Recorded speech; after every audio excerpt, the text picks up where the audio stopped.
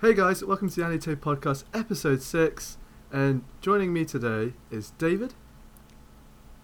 Hey. Richard. Hello. And our fantastic guest who made it all the way here, Michael. Hey. Yeah, and also known as Protonstorm. Yeah. Good thing I got that right. You make it sound so difficult. Yeah. It's like you were having to sound it out. Never seen that word before. I understand. Maybe. Protonstorm. Maybe, alright? What is this proton you speak of? I don't know, I'll go ask the Japanese. So, we're recording on the 31st of August 2014, and we're going to be talking, I think, a lot what seems to be the most popular shows this season. Right? Mm-hmm. And I think one of the most fun ones, but first, let's have Michael introduce himself. So, Michael, if you could, please. Yeah, okay, so I'm Michael. I started showing up on ANI-TAY like a couple months ago or so. And you guys want like what my 3 favorite shows? Yeah, so we can judge you. Yeah. All right. Yep. Perfect. Okay, so my 3 favorite shows.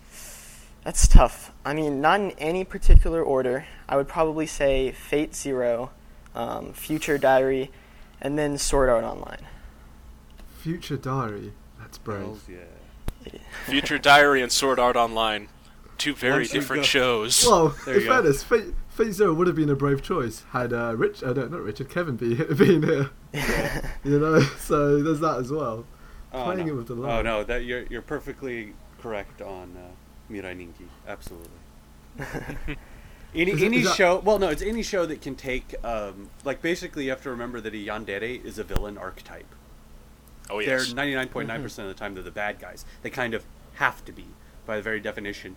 And creating a show where the yandere is actually the hero is pretty cool. It's a fun twist on it. They found the one situation where a yandere is not crazy, but actually a vital part of the main character staying alive, which is very cool. I think still pretty crazy, but just well, no, she's kind of crazy. absolutely. Yeah, but the thing is, it's she's not. It's like, what is it? If everyone really is trying to kill you, you're not paranoid. Yeah, exactly. So if everyone is trying to kill him, and so she's killing them first, she's not crazy. Yeah, you could say she's is it chaos or chaotic lawful or chaotic good? I'd say chaotic neutral. RPG.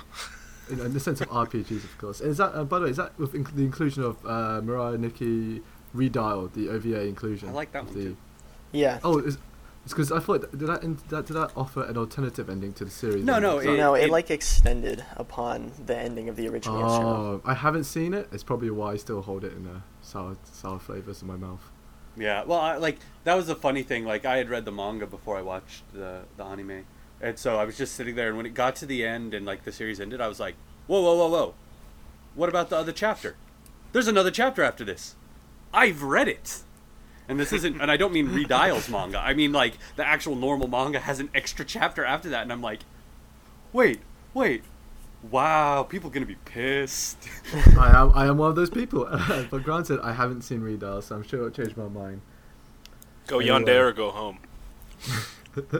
No. Remember, once you go yandere, you can't go back. Mainly because you're, tied to a bed with your kneecaps broken. But, Yeah, it's circumstance. It's just circumstance. But that's so much longer. It's not as snappy, yeah. Anyway, so for this season, we're going to be talking about some of the most popular animes a lot of people in general talk about and watch. And I think one of the most hyped up this season, and we've been careful about dodging it for the last few episodes, and it's finally time to sink our teeth into it. It's Sword Art Online Season 2, which is apparently they play Gun Girl. Is it Gun Girl? Gun Girl Online. Yeah. Gun Girl Online, thank you. Right. Where Kirito uses a lightsaber. Yeah, Yep. that's a thing. It's unabashed, at least, At least they're not even pretending. It's just like, yeah. Hey, do you hear that? That's a lightsaber sound effect. It is. Look at how awesome it is. Yeah. It's like, lightsabers are awesome, just deal with it. Okay. I really like quote-unquote female Kirito more than I like normal Kirito, but that's just me. Trap Kirito? Not so much trap, just his sudden change in personality because of his avatar change seems a little bit more fun. Well, he's playing it. Yeah. But anyway, like, I actually had to explain this to someone, and I guess I thought it was apparent, but I mean, yeah, it's not a female avatar, but I've gotten several like people asking me, "Oh, why is he female now?" And I'm like, "Well, he's not. He just has long hair." Yeah. I was disappointed he wasn't female. In fairness, until I was told, or the anime explicitly explained he's still a guy avatar, I was like, "Oh, come on, you're just playing with us. Like, we all see him as a female." It's just, it's a trap character. They're just messing with you. That's all it is. Well, I disagree. I don't think it's a trap. I think it's just, super pretty boy, the extreme. Really feminine. Super cute pretty boy. That's what it is. I mean, come on. Like, how many anime have that character? Wait. Well, there's an entire series based on that type of characters. I mean, well, there's an entire series based on yanderes too, but I think Japan's got all their archetypes covered at this point. Yeah. Yeah, it's funny. My sister, she loved the original Sword Art Online, but she won't even touch this new season because just of the hair. Like, she sees it and she's like, I can't stand it. Long hair. The ultimate. No, it ruins the whole thing. Yeah, that's pretty much what she was saying. I'm sorry, when somebody's doing backflips, long hair is pretty cool. Yeah, seriously. You feel get in the way though, wouldn't it? Yeah. Surely, when you... This is anime. You should have tied it back long ago. Yeah, I mean, I get a ponytail. I mean, I'm no expert, but you would have thought, maybe a hairband or something. Ken, what are you not getting about this? Anime. Sound it out. No, but yeah, Sword Art Online. I'm also a big fan of Sword Art Online. I really like. Me too. I like what it is. I like the fact that it's a very special show, for the very reason that every single story arc can be a vastly different story. The first story arc was a death game. The second story arc was rescue the princess. The third story arc is a murder mystery, cyberpunk murder mystery. And the fact that the show can reinvent itself again and again means that more often than not, it never gets stale. Yeah, if you don't refreshing, if you don't like ALO, that's fine. You can I don't just jump right like in. ALO. But Not the many good thing people is do. the next arc is going to be different. It's going to be, and I can tell you, using my magical, future reading powers, the second half of Sword Art Online 2 is going to be vastly different to Gale Gun. Total genre shift. It's going to be almost a coming of age slice of life story. Oh, so it says. This, I guess it might be spoilers, but as I'm not going to say anything, but I'm guessing that Gun Gale is actually a 12-episode arc. Then, Yeah. from the sounds of it. Yeah. There's not enough Oh. material in Gun Gale for 24. Oh, okay. Because like in the books, Sword Art Online is 2 books, Alfenheim is 2 books, Gun Gale is 2 books. Okay. And so that's pretty much how it's been split up so far. And so the back half is going to be almost certainly going to be Mother's Rosario, which, like I said, is very different than what we've had, and I think that's actually a strength, not a weakness. And here you go. If you like Asuna, congratulations. Mother's Rosario is nothing but Asuna. Woo! Yeah. It is all about her. Kirito has 3 cameos in the whole story, and he's never the viewpoint character. I'm guessing this is it during the time of Gun Gale, or is it after? No, sequentially it's in story? shortly after. Yeah, I would say shortly so. after. Okay.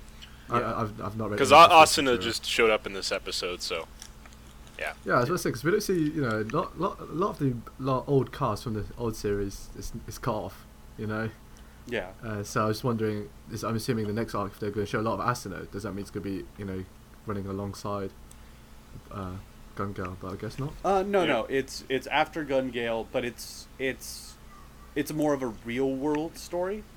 It's basically the story of Asuna trying to figure out what she wants to do with her life after Sword Art Online. What does she want to be? How is her family life affected? It's stuff like that, and also mixed in with some pretty cool stuff inside Alfenheim as they travel into the old world of Sword Art Online in Alfenheim. I'm on board. Okay. But again, total genre shift. Sorry, there's my sidetrack on why I like. Yeah, as I Sword said, Art let's Online bring in the general. focus back into the present, which is Sword Art Online 2 and Gun Gale. I'll say this: I'm pretty sure many people have noticed it online, and I'm sure if thanks to them, I also notice it. So the show's got really good trigger discipline. someone did like a collection of screenshots of every time you've seen someone holding a gun, they've all got brilliant trigger discipline. They haven't got their fingers on the trigger. It's always, on by the side of the side of the gun, Wait. So you mean like? Sorry. Well, I'm trying to figure out if you mean trigger discipline as in sarcastically, as in it's great trigger really discipline, good, or like actual real. It's realistically good trigger fingers, and obviously in other mediums or like in general other shows, no one has any. No one gives a shit about finger on trigger at all times. Yeah, it's exactly. Everyone they throw disregard to how to use a gun realistically, because obviously for the sake of movie and effects and such. But in Gun Gale Online, everyone's got really fantastic trigger discipline. Oh yeah. So I just thought that's a really nice touch. They actually paid attention to details onto such a small scale like that. Where normally people wouldn't brush it aside. Go, oh, doesn't matter. Everyone does anyway. Everyone got their finger on the trigger ready to pull at any second. It's like realistically you don't. Right. As much as I'll complain about A1 Pictures later, they did quite a good job with a couple of things in this show right here. Firstly, PTSD is kind of portrayed right.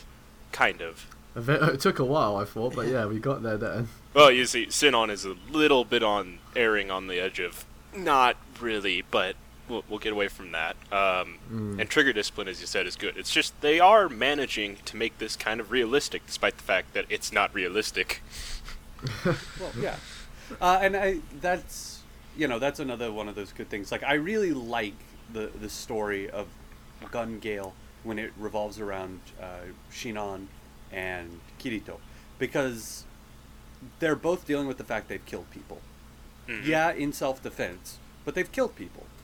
And Kirito dealt with it by completely shoving it out of his mind, by staying goal-oriented. First on, gotta get out of Sword Art Online. Then, gotta save Asuna. And now that it's kind of come back into view, he doesn't know how to deal with it. And he can't cope with it properly.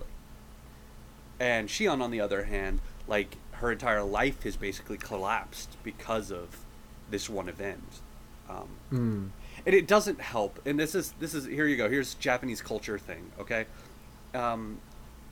In Japan, if you kill someone in self-defense, you're a murderer. Like, society judges you as a murderer. If like, let's say there's this hostage situation, right? And hostage has the hostage taker has the gun to the hostage's head, and a cop walks in and shoots the hostage taker in the head and saves the hostage. The cop is a murderer, and society will treat the cop as a murderer. And they will treat the children of the cop as like, your mom's a murderer, your dad's a murderer. And that's how they look at it. It's like, oh yeah, and so society basically shuns even killing to save someone. So this girl basically, like, in that context, she's dealing with that, and the fact that she killed someone, and the fact that guns completely terrify her, and the fact that like her mom's face after seeing what her daughter did is haunts her. Yeah, I mean, PTSD, of course, like, absolutely. And being constantly bullied because of it too, even, wow. And the fact that each of them are like, have kind of stumbled into finding another person who really can understand what's going on, that is dealing with the same pain but in a different way. That's good. That's good, deep interpersonal stuff.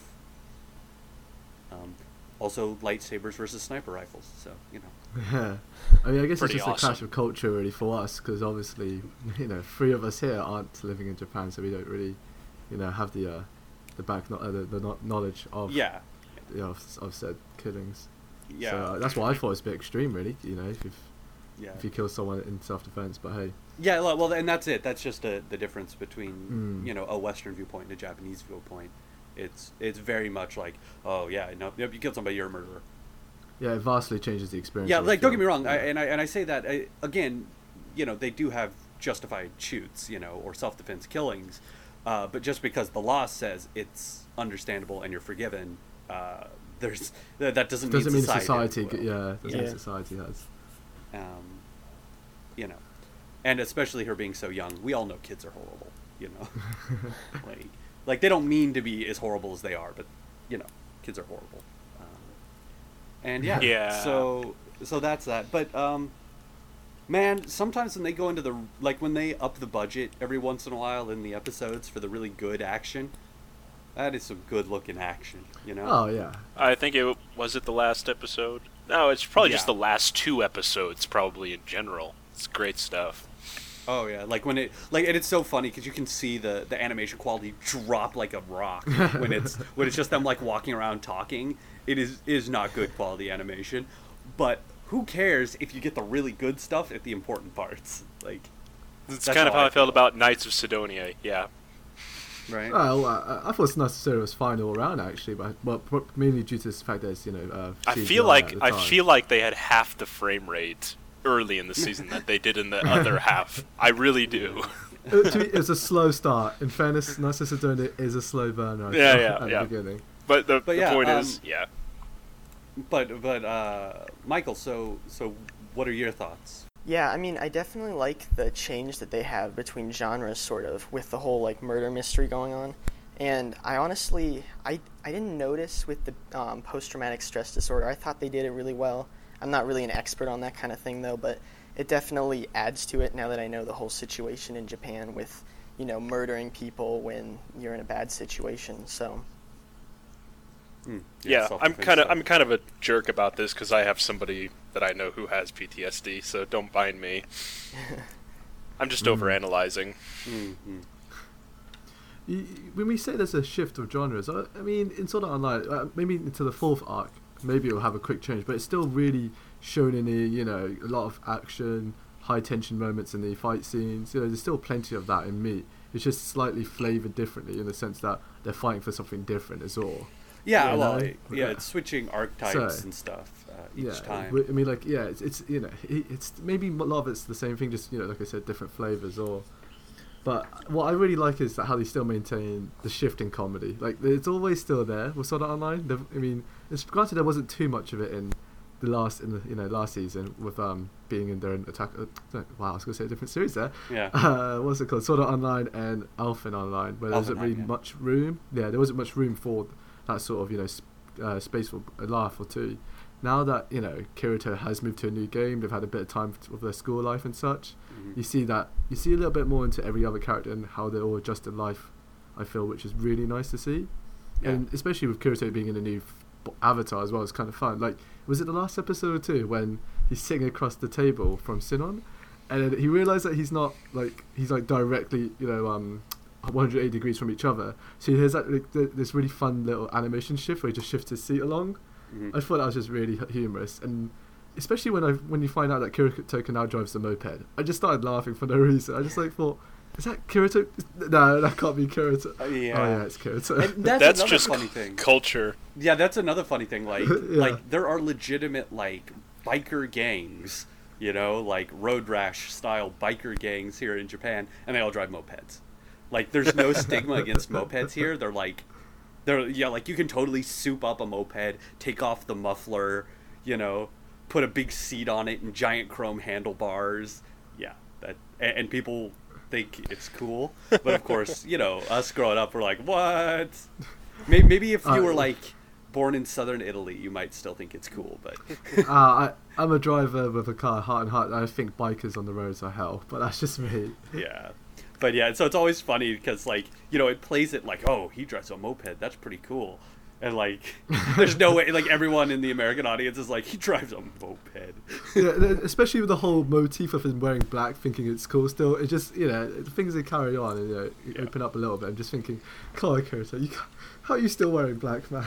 Well, I think it's interesting that the plot in the 3rd arc and Alfheim Online, it's a lot more focused than it was in the 1st arc when they were in Aincrad. And they didn't. I mean, I thought maybe with the 3rd arc that it might change a bit, but they kept it focused like the 2nd arc, which I thought was interesting.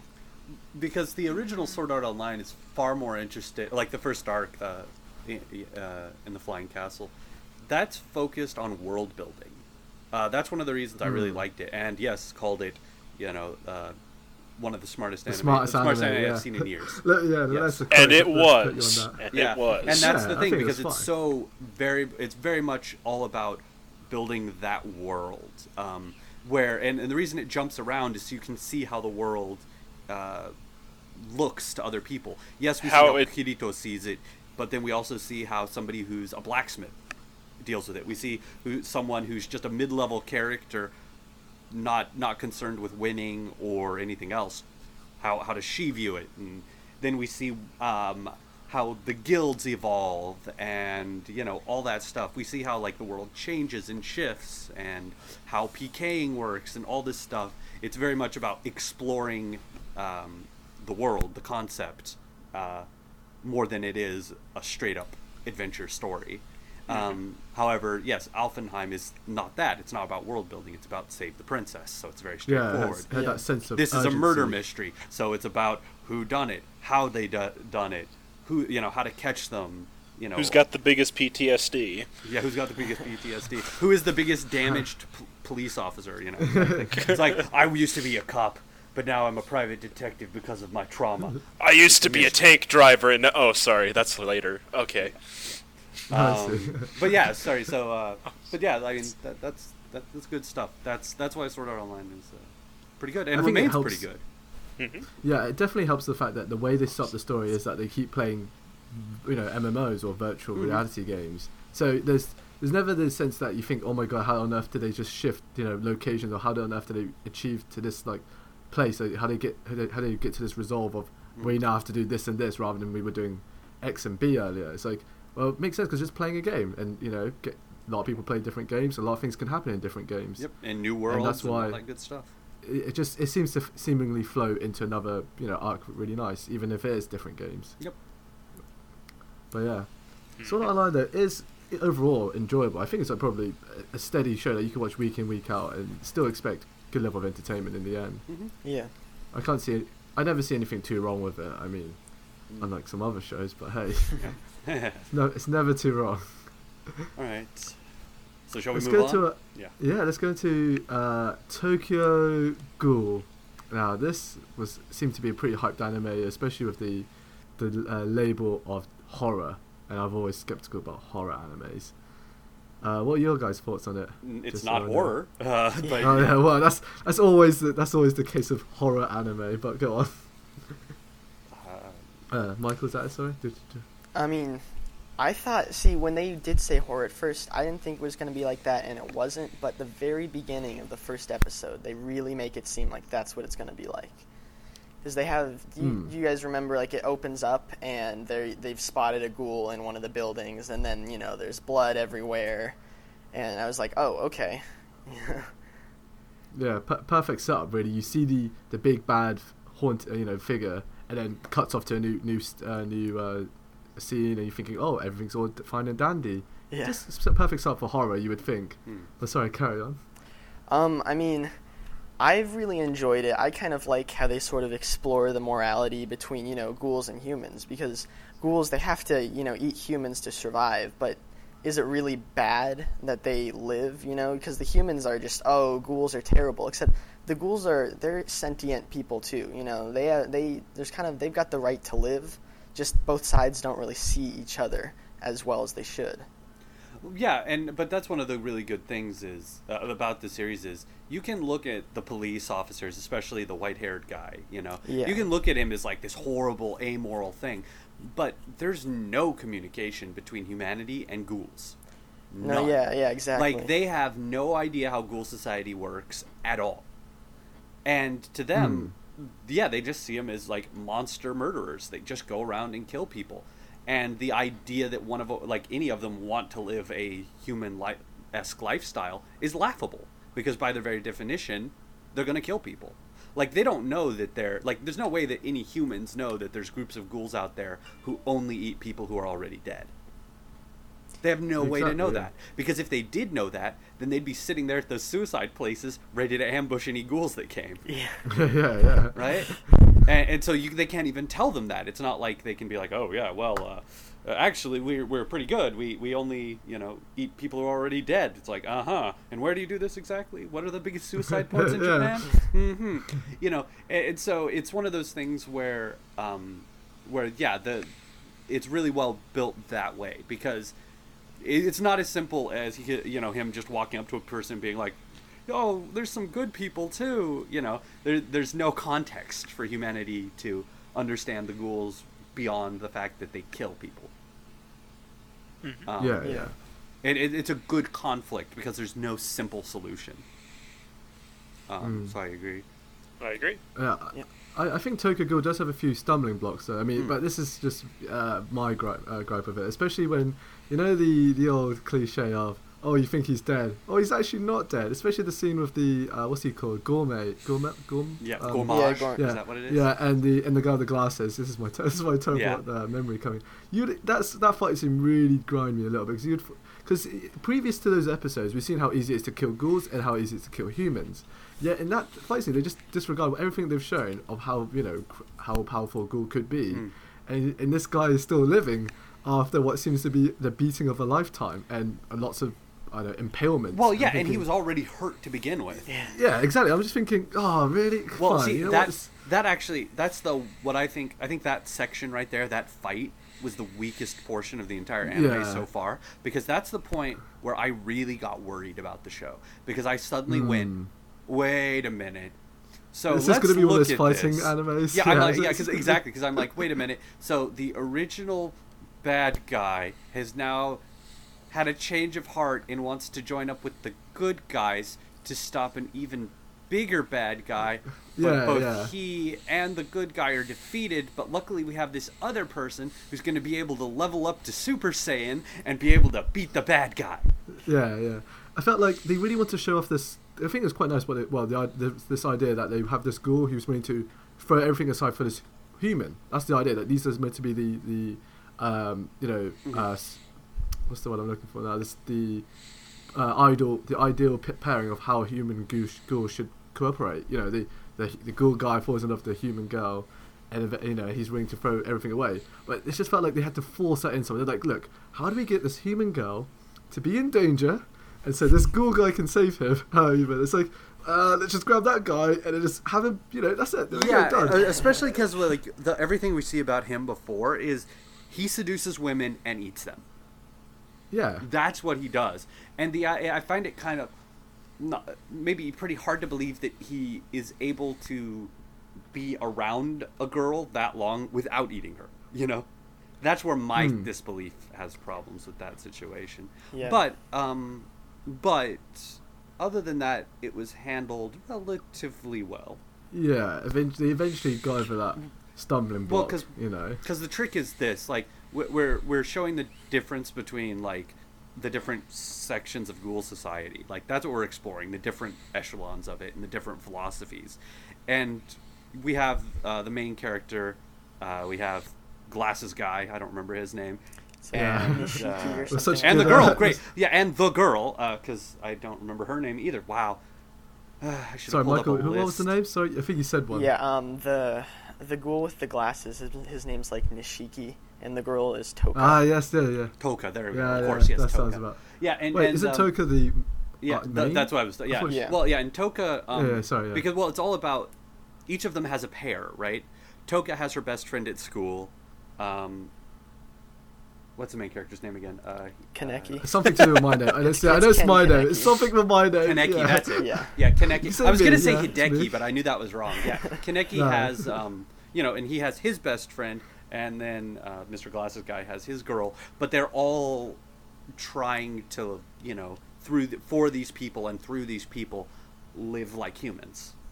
And it's a struggle, but they're all very much set on that. That's their philosophy. And that's what sets them apart and makes them probably a pretty tight-knit group going forth, because of the fact that they all, even though it's for different reasons, all have, this intense human connection. To the point where they obviously will not feed on this person no matter what, as far as we can tell. Or even more surprising in the Glasses Guy's case, of being able to just eat one, Lay's potato chips can't eat one, but apparently he can take just one bite, which is crazy. And I think it's all mental fortitude when it comes to that. Yeah. Well, yeah, and that just shows like how much they care. I mean. Yeah. Yeah, I think it's a shame how they want to show that conflict is only through what seems to be these massive fights. which is obviously, you know, the encounter with Gourmet, the encounter with the inspectors, and what seems to be from the previews, was it the last few seconds of the episode, the encounter with 11th, is it the 11th ward? Against the 20th ward, it seems. Yeah. And it's you know, and obviously every time we do these big encounters, they spend maybe an episode or episode and a half having these elaborate fight scenes, you know?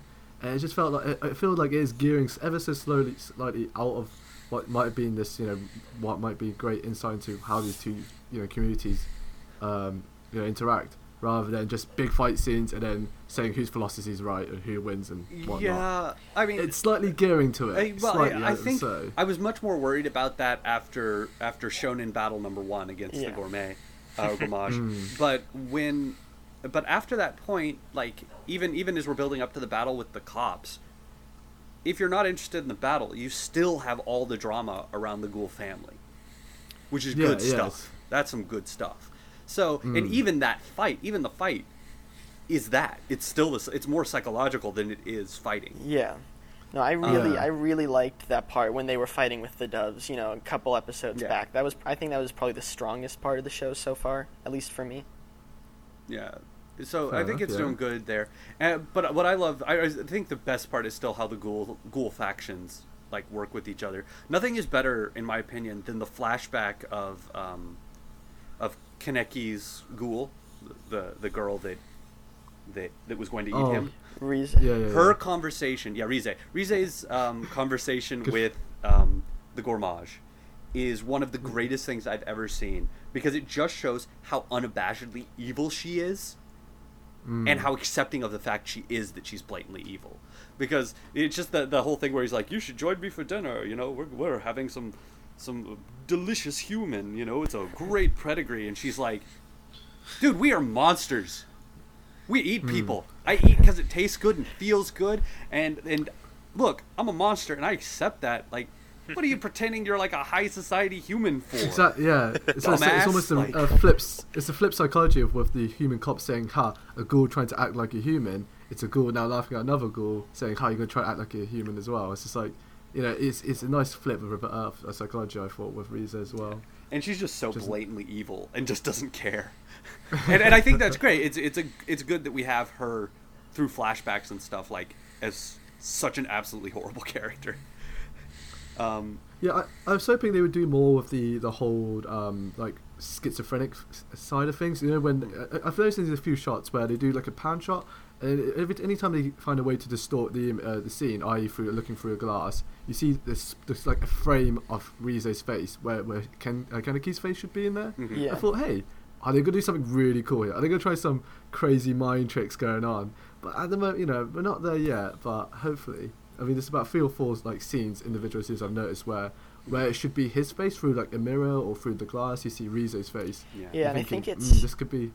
I think they're doing like an internal struggle kind of thing, and Rize is kind of like the dark side, and then Kaneki before he became a ghoul is the good side.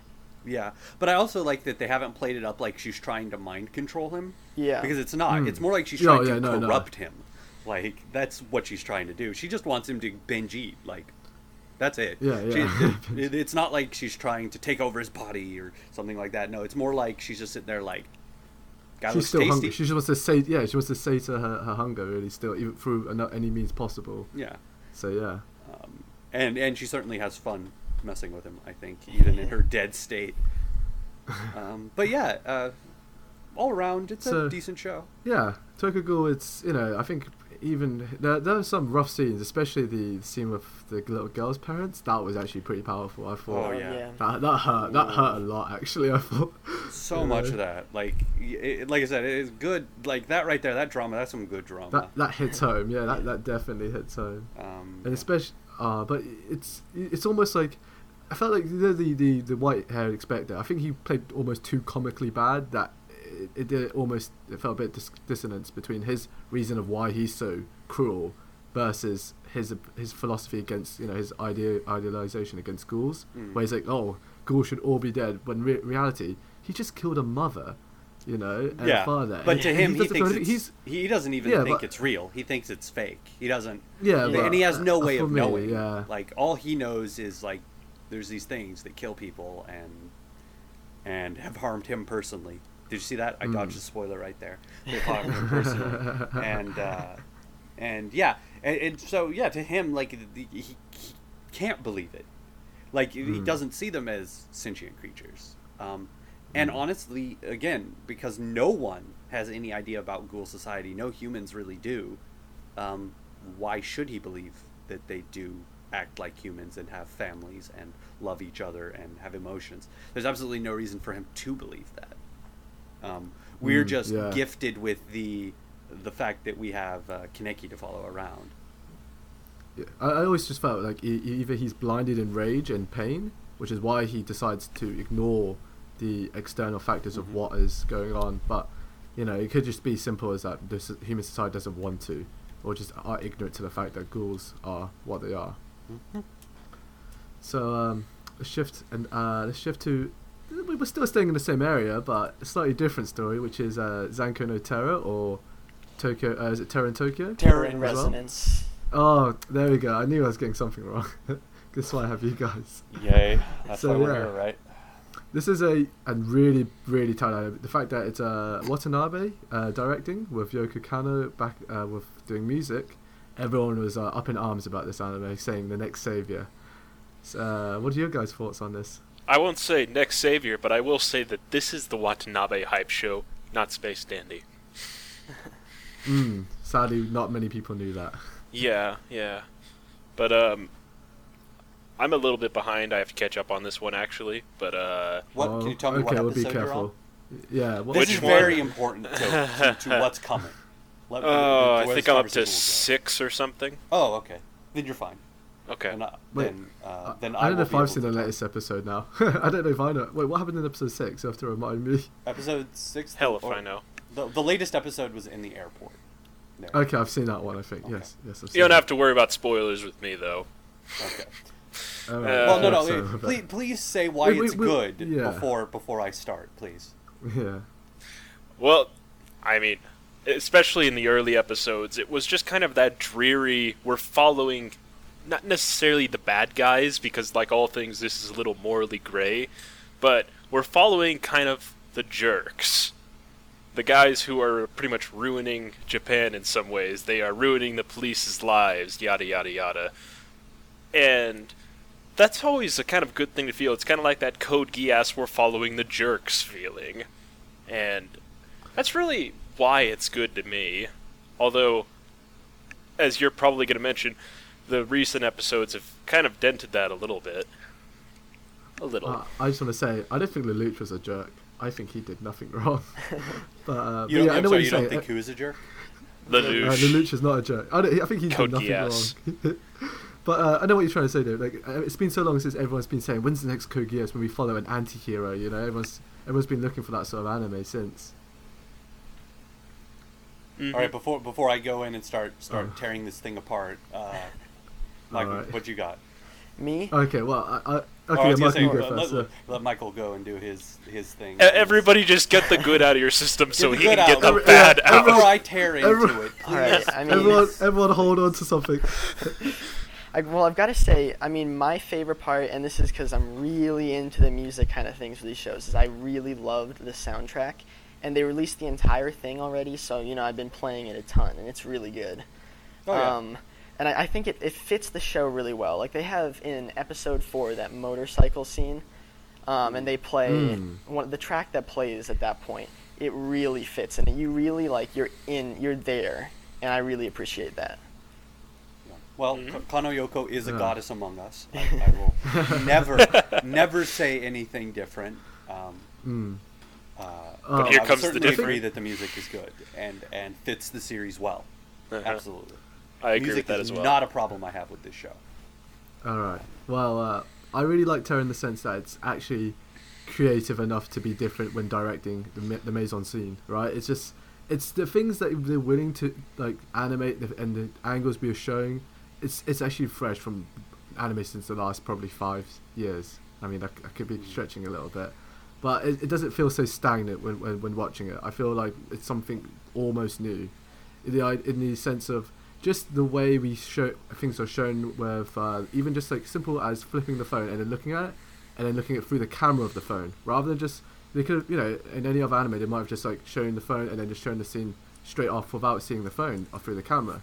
Stuff like that. Even the scene with the very first episode when they break into the facility, and how everything's shown from the snow to just the snow tracks, all look great. I thought, and it's just when you see something like that, you think this is probably going to be really creative, and it's like almost in that sense of art style rather than ping pong, because ping pong was just so unique last season. But this one felt like it's with that sort of level of art with which just everyone can look into, does not feel so disgusted by ping pong, so to speak. It felt like, oh my god, this is it. This is what how anime should look, rather than the usual pan shot, character shot, portrait you're shot. Absolutely correct. Yeah. Like, wait, are you saying that Watanabe is a good director? Again, direction is not a problem I have with this show. Yeah. You're absolutely right. It's because you have somebody who knows, like, he's a director. He's not like, Bob, you're going to direct this anime this week, which, like, often directors are just chosen by the studio. Like, yeah, I feel like not many directors in anime now don't get the creative space. Right, so they just go and they do it. They look at the manga, they look at the thing, they adapt, and they go home, and that's fine. Watanabe, with Watanabe, is he also was he main writer as well? I've actually been looking through. I haven't been able to find out if he is the writer. Because the fact he was able to pick his own music composer, his own writing staff as well, it seems, because I think there's another reunion with another anime person he worked with. Yeah. It just shows that he's given freedom to do what he likes, and so far, I think it's really good. It's really enjoyable. But obviously for you, Richard. Yeah. Okay. Look, again, music I don't have a problem with, and directing I don't have a problem with. It's the writing I have a problem with. Oh. And actually, I do have some problems with the directing, but it's all stemming from the writing, not from the actual Fair enough, visual organization, if you say. Mm-hmm. Basically, here's the problem with it. I was very much on board with this show until the 5th episode. And then the 5th episode came and pretty much destroyed everything that came before it. It really exposed the weakness of the series overall. And basically, the first part of the series was okay. It was just nothing happened. Like, almost nothing happened. It was basically a cycle of riddle, police solve riddle or don't solve riddle, do it again. And there was no character development for Lisa, there was no character development for 9, there was no character development for 12, there was no character development for freaking anyone. It was just, we're going through these motions. But it was still intriguing enough that I was willing to wait. And then we got episode 5, which is the big reveal. And, okay, spoilers for everyone. I mean, I think we're pretty safe that we're going to be doing spoilers, but here we go. Yeah. But at that point, in episode 5, is where we learn that they are ridiculously against killing people. Like, it's not that they are trying to avoid casualties, it's that they will not allow casualties. And that is a huge, huge difference. Because basically, like we see that 9's the glasses one, right? Yeah. 9 is so adamant about not killing people that he takes an explosion for a stranger, like shields them with his body. That is how focused he is on no collateral damage, no human life collateral damage. Mm-hmm. Therefore, the idea that he and 12 have a conversation in the first episode about whether to kill Lisa or not is complete BS. It's not a conversation they would have. It would never come up. Like, they would never be like, well, she joins us, or we blow up this bomb in her bag. We see that that's absolutely not an option, never was an option, and the conversation was just there as a directorial trick to make us think they might kill people. So it's a completely out-of-character conversation made solely to trick the audience into thinking that these two characters are worse than they are. And that's BS. That's bad writing and bad directing. And that pisses me off. Yeah. So that means every other thing in all those past 5 episodes where it's like, oh, there's this bomb, it might go off and hurt someone. No, it never would have. Mm-hmm. It's all a scam, basically. Well, but despite this, the bombs are real. And we also find out in, I think, 4 or 5 that the bombs are gunpowder bombs. Like, They're TNT, the most volatile freaking explosive you could pick. They're not C4, where I could pick up a block of C4, chuck it at your head, it'd bounce off and nobody would care. This is gunpowder. This is dangerous, volatile stuff. And they leave it unattended for days at a time. What happens if somebody walks into that kitchen in the police station, knocks the thing off the shelf? Lots of people dead, right there. Or how about these things called earthquakes? We get at least a level 4 earthquake every month. Often more than that. And that can knock stuff off counters. Like, their whole idea that, like, that they're actually using these real explosives is ludicrous in the extreme. Also, where they place it. Like, they placed one in an apartment building. An abandoned, like, and it's not abandoned. Like, it was just a room they chose in an apartment building. Anything could have happened to make that bomb go off early and killed all those people. So when we see how much they care about not having collateral damage on one hand, and then see how loose they play it with collateral damage when it comes to the bombs, I can't make the things match up. I can't make the characters seem consistent. Right. That's the first thing. The second thing is, after episode 5, episode 6 should have begun with the series ending. Because they won. It was over. The conspiracy was, like, the entire conspiracy is over by that episode. Because they have so much proof, and the police have so much proof of a conspiracy, and they have just endless chains of evidence, and they just kind of pretend that they don't. So the story can go on. Like, someone shut off the private cell phone towers of at least 3 or 4 major cell phone companies in Japan. There's paperwork involved. It's not like some guy walks in and is like, you need to shut down all your towers, your cell phone towers. And they went, oh, sure, Mr. Dude in a business suit. No, they said, where's your paperwork? And then they submitted the paperwork. And now they have a paper trail to whoever's at the top. Congratulations. Conspiracy blown wide open. Then we have the whoever's in charge of the police. The police go, hey, we found where the bomb is. And they go, the government special task force is going to handle it, right? Oh, that's great. And then the bomb goes off anyway. It's not like one person figured out that the bomb was going to go off. That entire task force of like 50 people knew that where the bomb was and that they had 15 hours to disarm it. There was no excuse for anyone to be nearby. Again, yet another thing that obvious paper trail. Somebody had to order the chief of police to not do it, you know?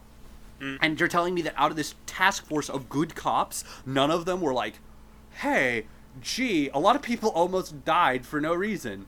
And then this latest episode with the airport. Are you kidding me? They took over air traffic control and are controlling a plane with a bomb. All these witnesses. It's not like, oh yeah, we had our private force of Air Force engineers involved in our conspiracy, or airport control volunteers, you know, in our secret conspiracy to do all this.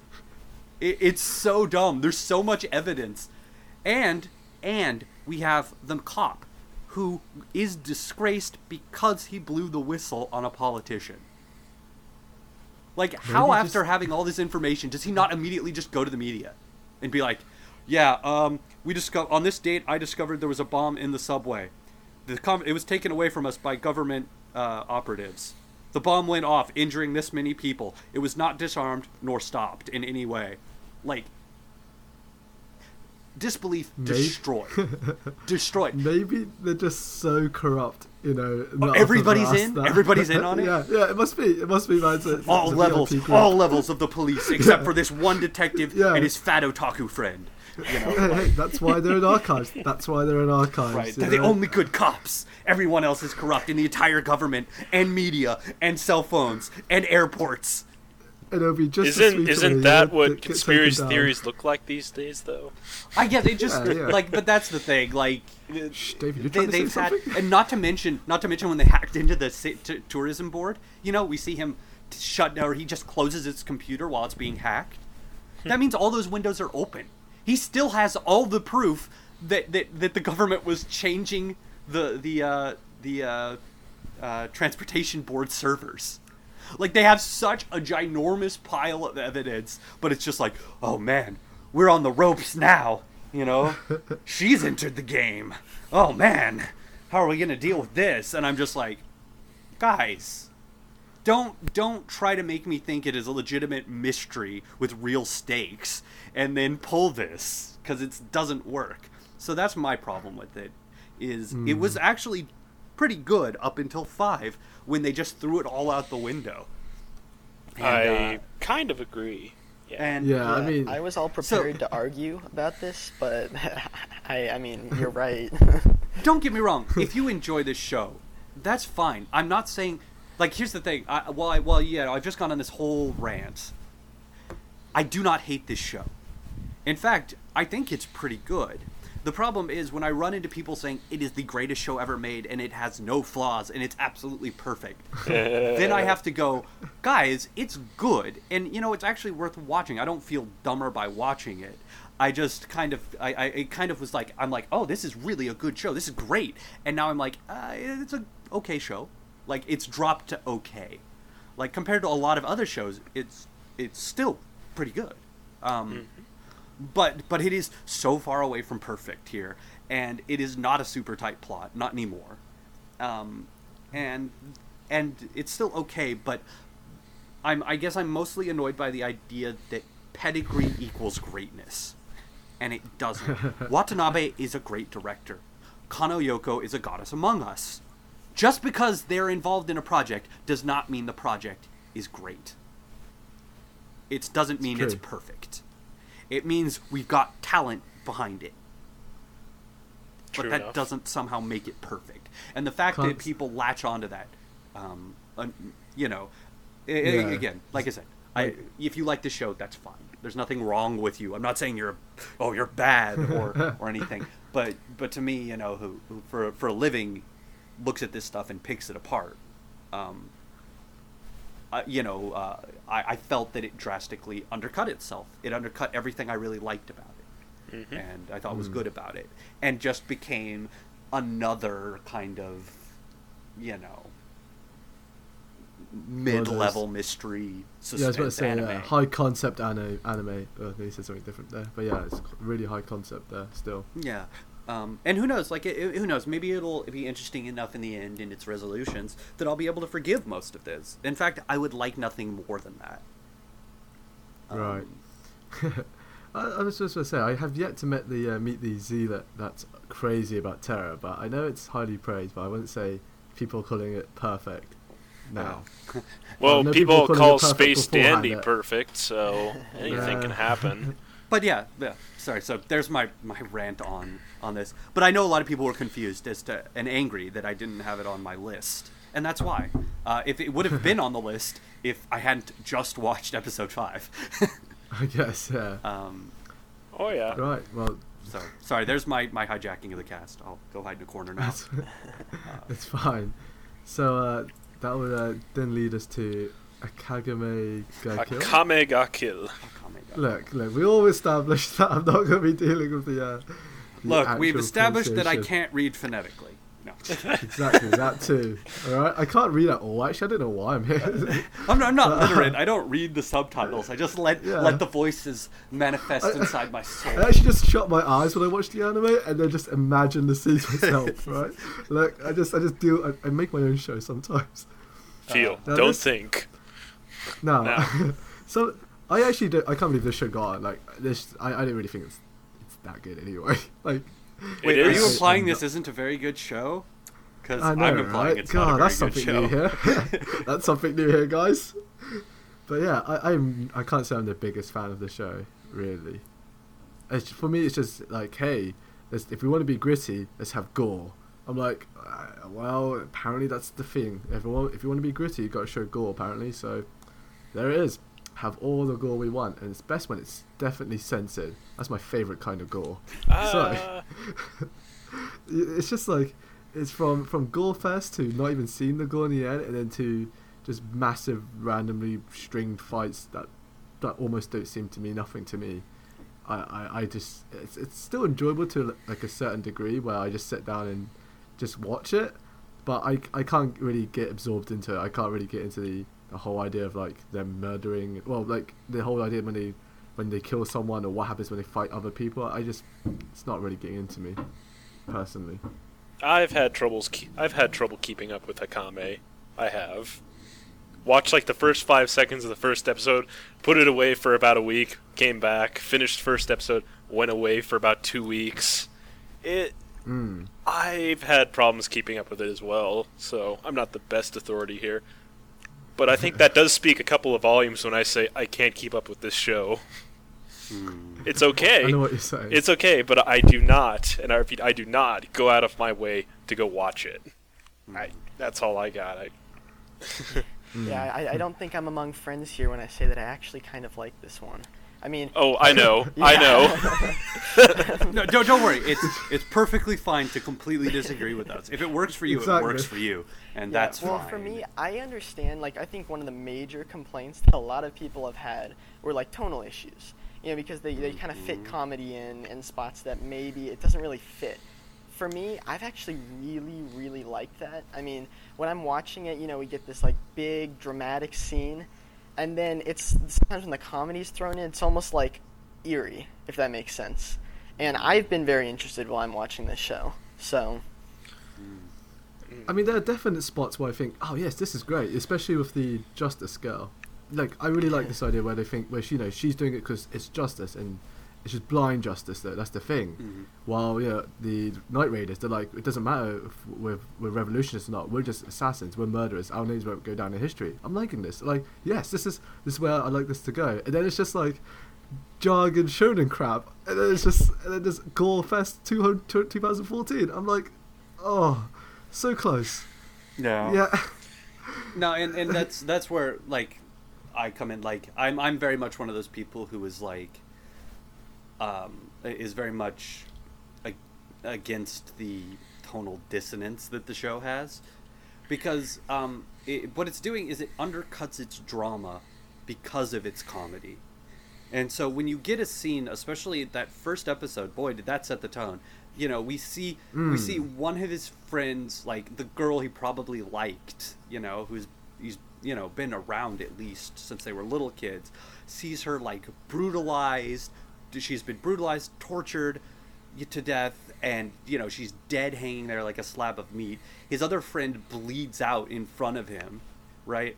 You know, he goes out, gets revenge. You know, he's breaking down. You know, all his best friends in the whole world have just died. And 10 seconds later, comedy. In the same scene. And I'm just sitting there going, oh, well, way to undercut your drama. Yeah, like, I feel like the show's stuck in two minds. It wants to also be this, like, you know, really dark tale of a revolution. Okay, cool, I like that. And then it's just switches over, and like you say, it breaks everything. It ruins the whole movie. And now that's not to say that I don't think you can't have those two things opposed. Like, you can't have comedy and then, like, brutal violence, seriousness side by side, working with each other against each other, you know, to create something. It's the how quickly it switches. Yeah. Because, like, we'll take something like Brunhilde in the Darkness. That's another one that very much does that, where it's like, oh, happy high school life and harem comedy stuff, and oh, death, you know, brutal, violent death.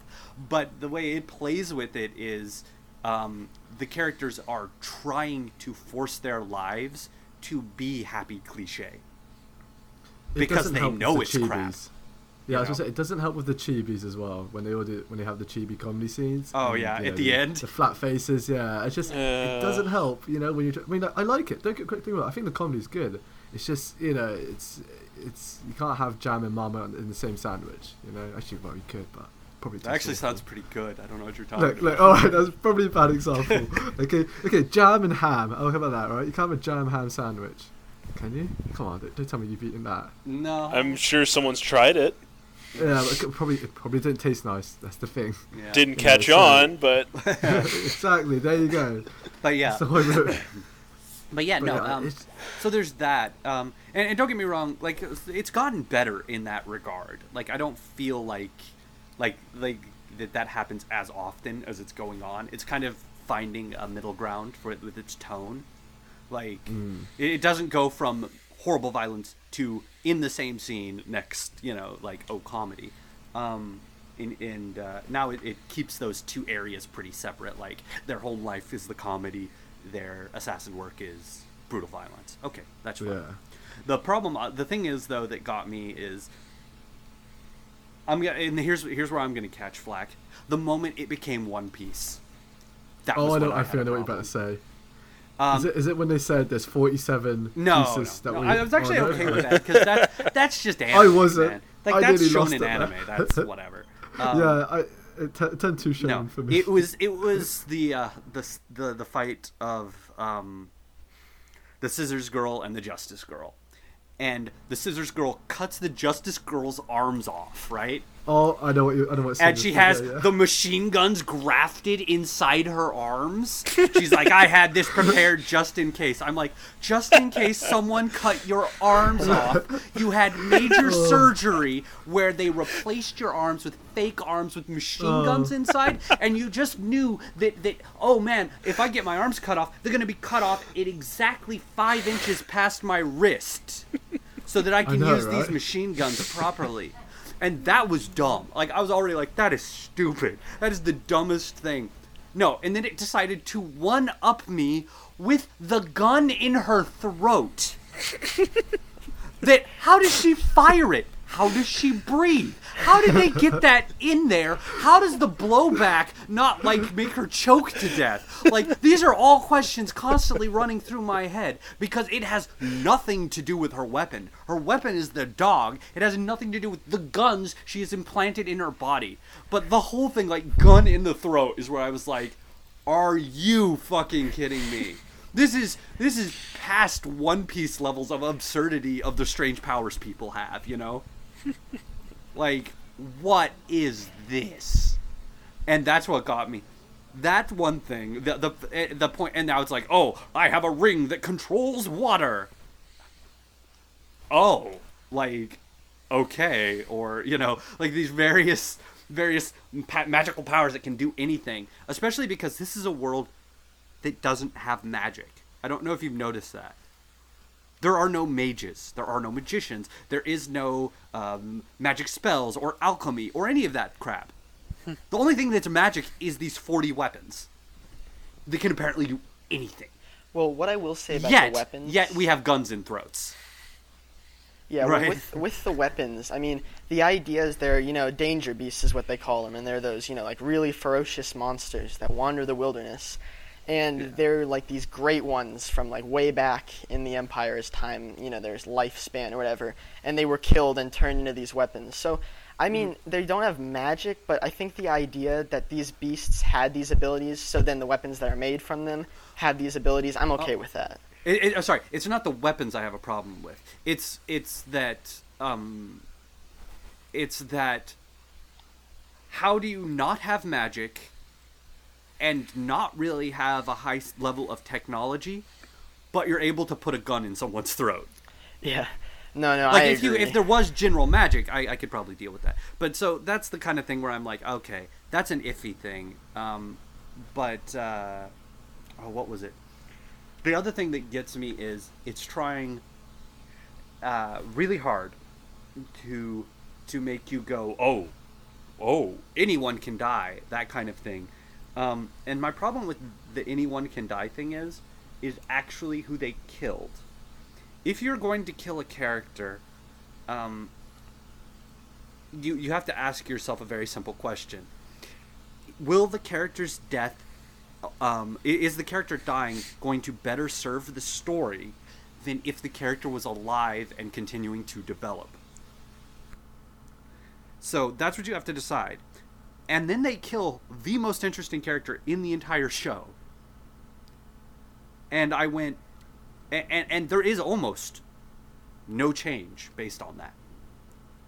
It doesn't change how anybody feels. All it does is we get people being sad for an episode. And then they're not sad anymore. And I'm like, okay, if you're just going to kill a person to be like, anybody can die, why did you pick the interesting character and not the tsundere? Whose character development begins and ends with the word tsundere. Like, it would have had No the love. same effect. Oh, she's dead. We're sad for an episode, and we move on. So I'm kind of... I'm not angry as much as puzzled. Like, what was the point? It doesn't seem to have an effect. It's just like unless they're really trying to go for people die. If that's the point they're trying to reach, okay. People just from die. the latest episode, it seemed like they're gonna be doing. Well, this is what I was saying earlier. When they said they're going to introduce 47 different pieces of the armament, I thought that's gonna be 40 different enemies of the week we're gonna see, isn't it? I know it, and then when I think to myself, I thought that's gonna be 40. At least. Mathematically, let's say 5 to 1 main character from Knight Raider to die. That was my rough estimates. Yeah. I'm thinking, and I was like, that's definitely gonna happen. And in the moment, when one of them did die, I was just like, well, here it starts. Let's start counting. But obviously, it rapidly changes. Yeah. So yeah, I'm not a big fan of how they're handling a lot of it. I don't know. It's almost like I would say that this is a good show for people who really like typical Shonen Jump manga, or anime. They like Dragon Ball, they like Naruto, they like Bleach, but they want a little bit more adult in it.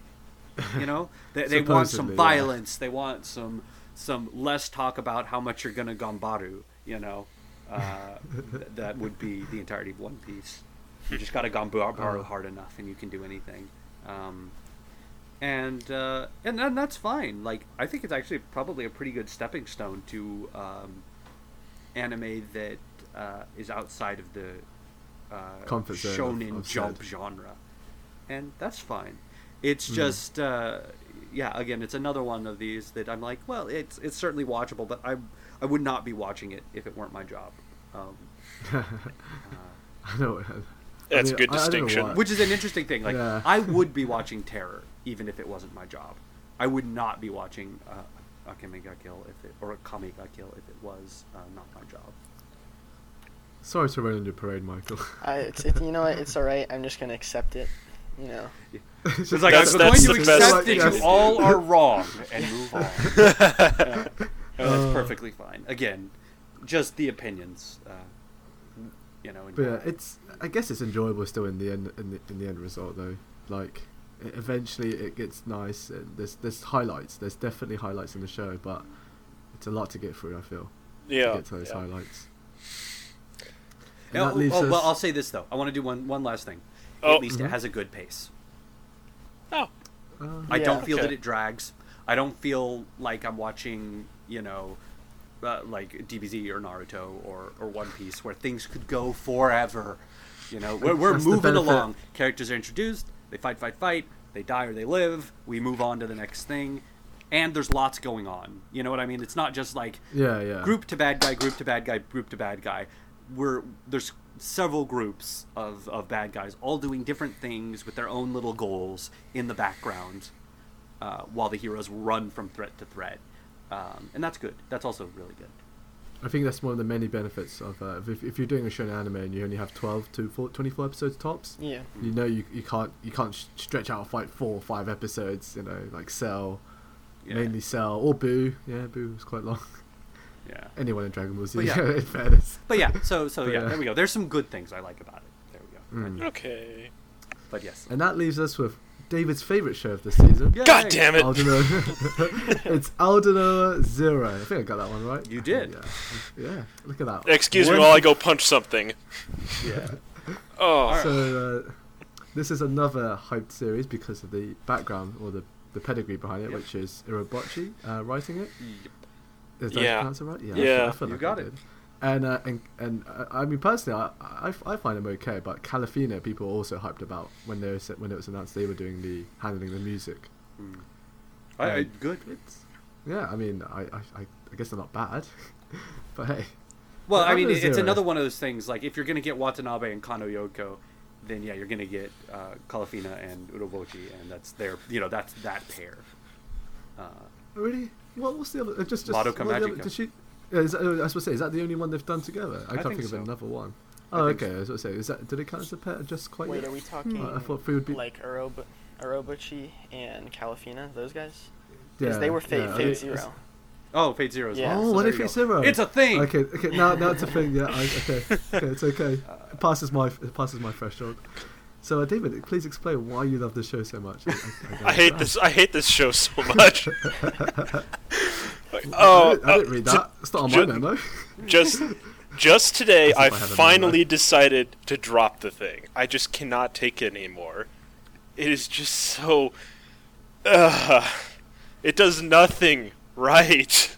Sure, it does everything okay, but it does nothing right. How to best to describe it? I guess we start back at the beginning of the show. The beginning of the show, what it does is it sets up a generic Gundam show. But the problem is, it kept being a generic Gundam show, but it never got to the part where it differentiated itself or did anything.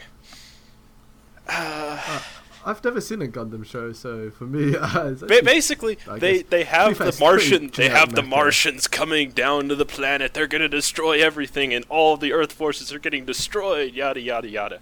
It's basically Gundam. The problem is, it doesn't have the writing pedigree to be Gundam, which is ironic. Okay. Dangerous water here for some. It is dangerous water, but I'm going to vehemently maintain right now that this show has no writing chops to do what it's doing. It is not well written. I have not seen a more faceless cast in years.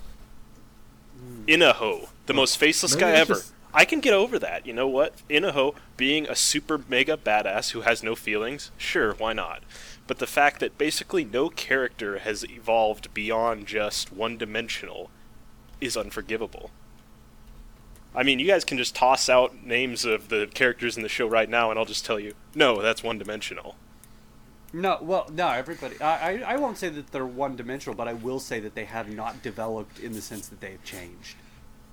This, Yeah. No, pretty much everyone is set. Like, they are... I would say that they are not... I'd say they are pre-developed characters.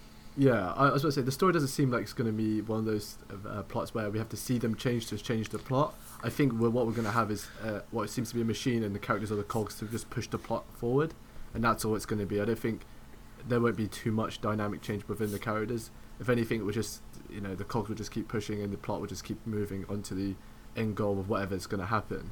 I don't think too much would change, in fairness. the well. the problem, though, is how many characters they have. Just, there's so many. This show is built like an ensemble show, and ensemble shows can be good. It's just that they don't have the writing chops to have an ensemble cast. In fact, I've gone on the record saying, get that terrorist girl, Inaho and Slain, make them the three main characters, and boom, you have an awesome show. But the problem is they don't. They try to have this PTSD-ridden teacher character who is a really, really poor representation of PTSD. I'll go right on the record for that one. You've got the captain who hates this teacher. You've got random high school kids. You've Got Inaho, Slain, terrorist girl who I can't remember the name Come of. on, David. The There's princess. random high school kids there's random high school kids in every anime, David. No, Come on, you have to I see what accept you're that. right. You're absolutely correct about this. It is very much ensemble cast, rather. And you know what? I think you're absolutely right. I think it would be a better show if it focused on Strengths. I think on Inaho, on Slain, and maybe even more on the princess than they are. And Maybe. the terrorist girl as well. She's very interesting, actually. She is developing. I'd actually argue as a character, she is in a process of development. only in this last episode, although, again, I have certain reservations about this sudden onset PTSD that they're trying to push. But, yeah, I honestly think that this could be a great show if they just had Slain, Inaho, and the terrorist girl as the main characters.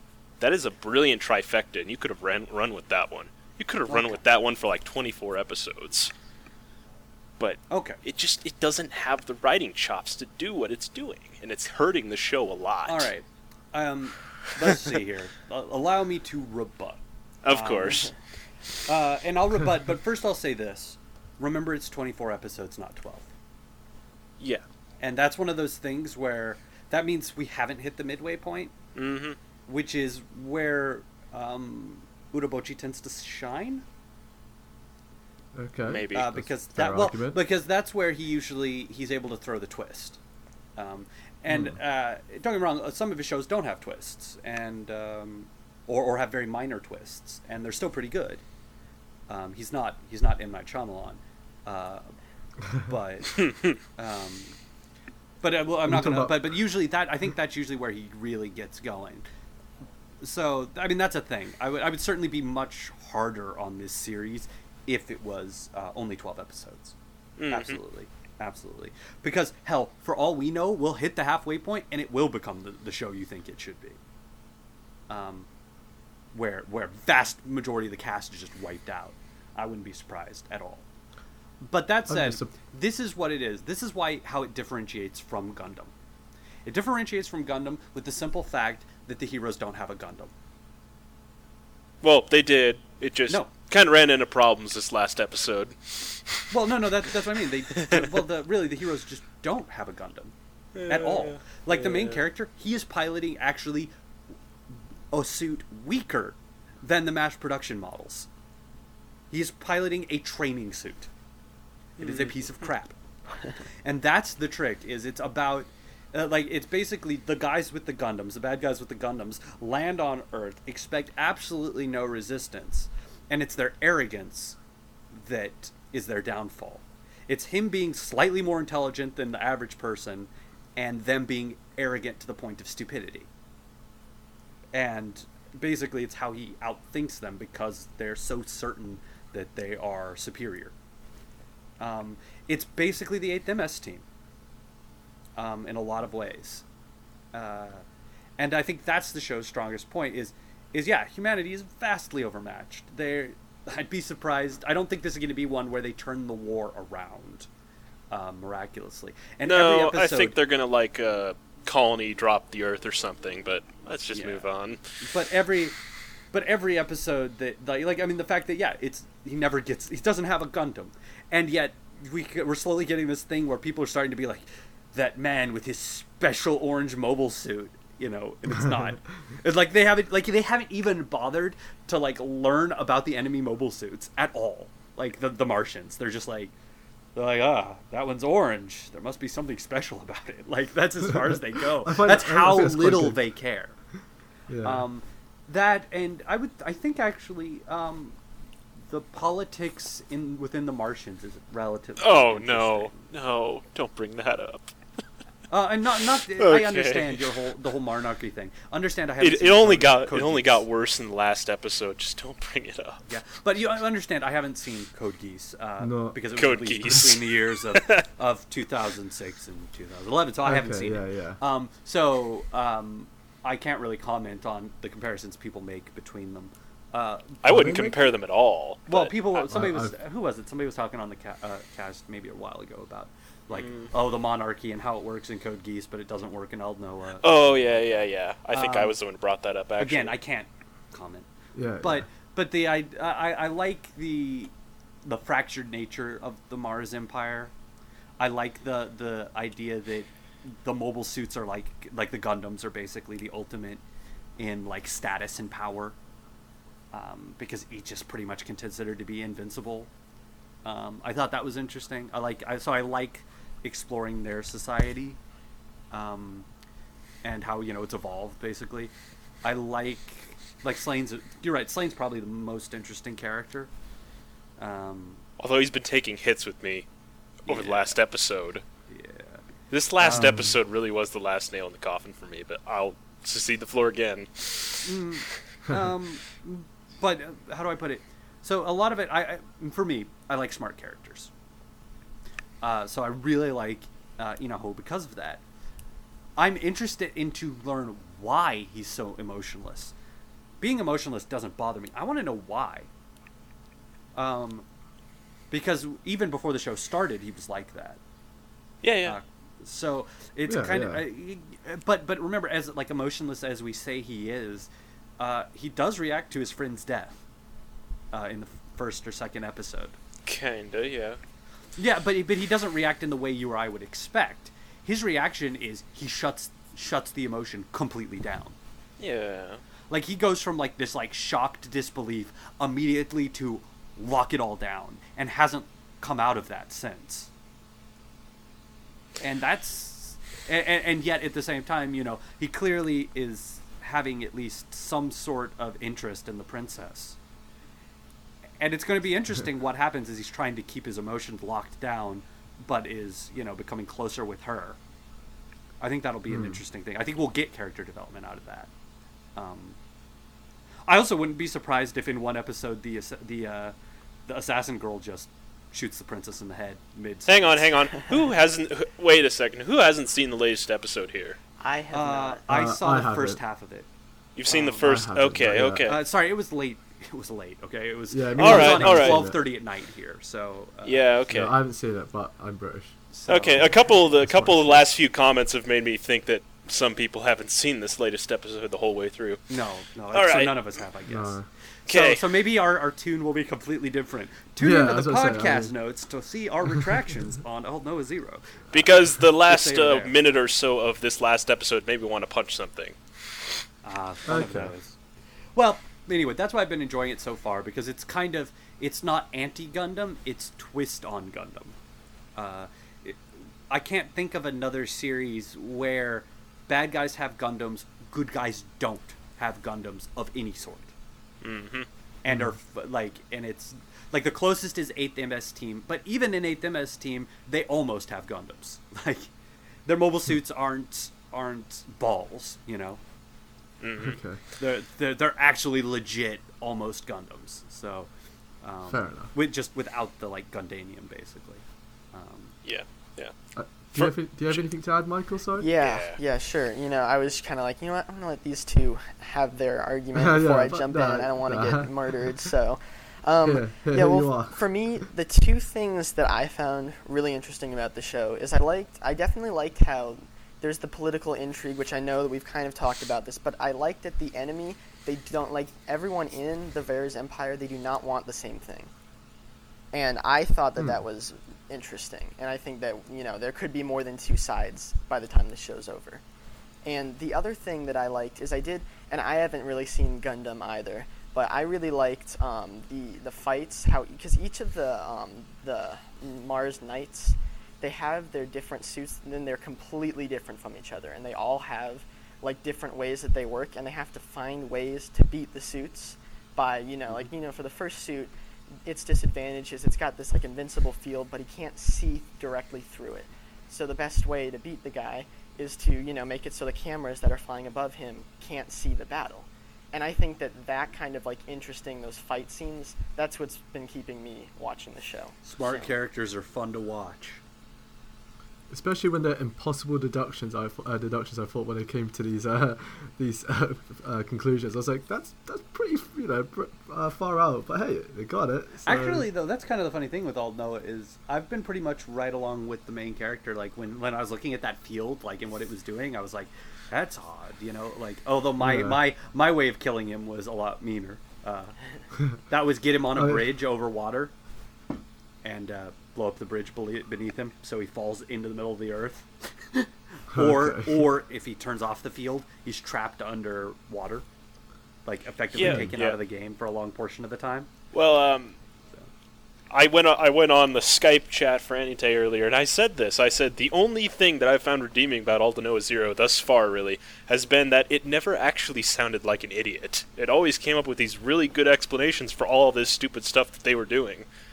But even this last episode made me have problems with that. Internal consistency. Right. It is a lot can be forgiven. Like I know people who have ranted and raved at me, like, how can you like Kill a Kill and not like Space Dandy? And I say things. I basically say, well, you see, Kill a Kill is internally consistent from episode 1. Like something like Kill a Kill, like from episode 1. Everything is consistent. Like yes, we have costumes that transform. That is a well-established fact, and we're gonna run with that. Mm-hmm. And that's it. Like I don't have a problem when that's the concept we lay down. So yeah, like that's the kind of thing. It's like, yeah, they're both over-the-top shows, but one is very internally consistent, and the other is Space Dandy. Oh, there you go. just on a side note then, before we leave, I always do this thing before I watch a new anime. I kind of media block myself out of it. All I just do is read a synopsis. I didn't actually expect Aldnoah.Zero to be a mecha show. I just thought it might be really cool, like what's the show called now? I really wish I brought it up before. The one where it's the one where in space and it's a realistic portrayal of space. Oh, jeez, now. I'm sure I'll come back to it. Sure, come to me later. The one where they pick up trash or something? I don't know. Yeah, that's the one. Yeah. Okay, I don't remember what that's space called. Debris. The guys who pick up all the space debris, and it's just like a hardcore take on. Yeah, you have to have someone go up there to pick up the trash out of space. yeah. But yeah, I thought it's gonna be one of those shows, and then them trying to do an exploration theme and what happened if we found technology that wasn't ours, really advanced technology, because they said that in the description. I remember them saying they found something on the moon. I was like, okay, that sounds cool, I can get behind this. And then next thing you know, I'm watching this, like a bunch of high school kids like running around on mechs. I was like, oh, okay, well then.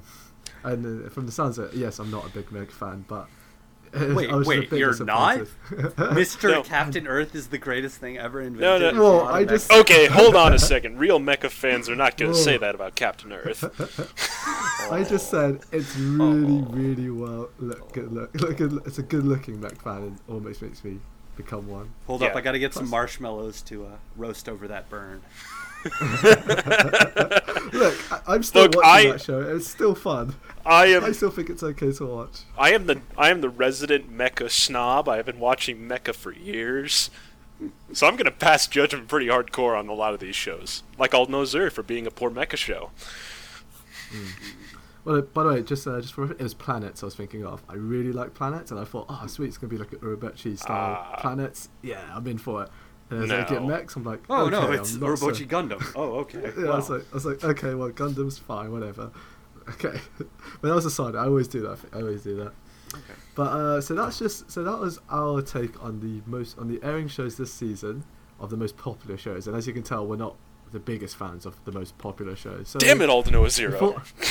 Look, so we thought we'll do this again. And I know I didn't do this as an open topic because one, I forgot. And two, is probably better that way, in fairness, now I think about it. And we're going to talk about shows that from the past that were really popular and all highly praised. And personally for us individually, we didn't all agree to this, but individually we all said to ourselves, this is actually pretty terrible. And let's go for Richard to go first. Okay. My pick for like highly praised, it's not even highly praised, it's also very popular. There's some corners they'll say it's highly praised. Yeah, maybe corners. So. But my pick is Naruto. And when Naruto started, I very much enjoyed it. I'm in the same boat. It was definitely in the kind of low magic ninja arts, basically. So low magic setting, pretty down to earth, but with kind of some mystical ninja techniques. I was like, oh, okay, this is cool. This is cool.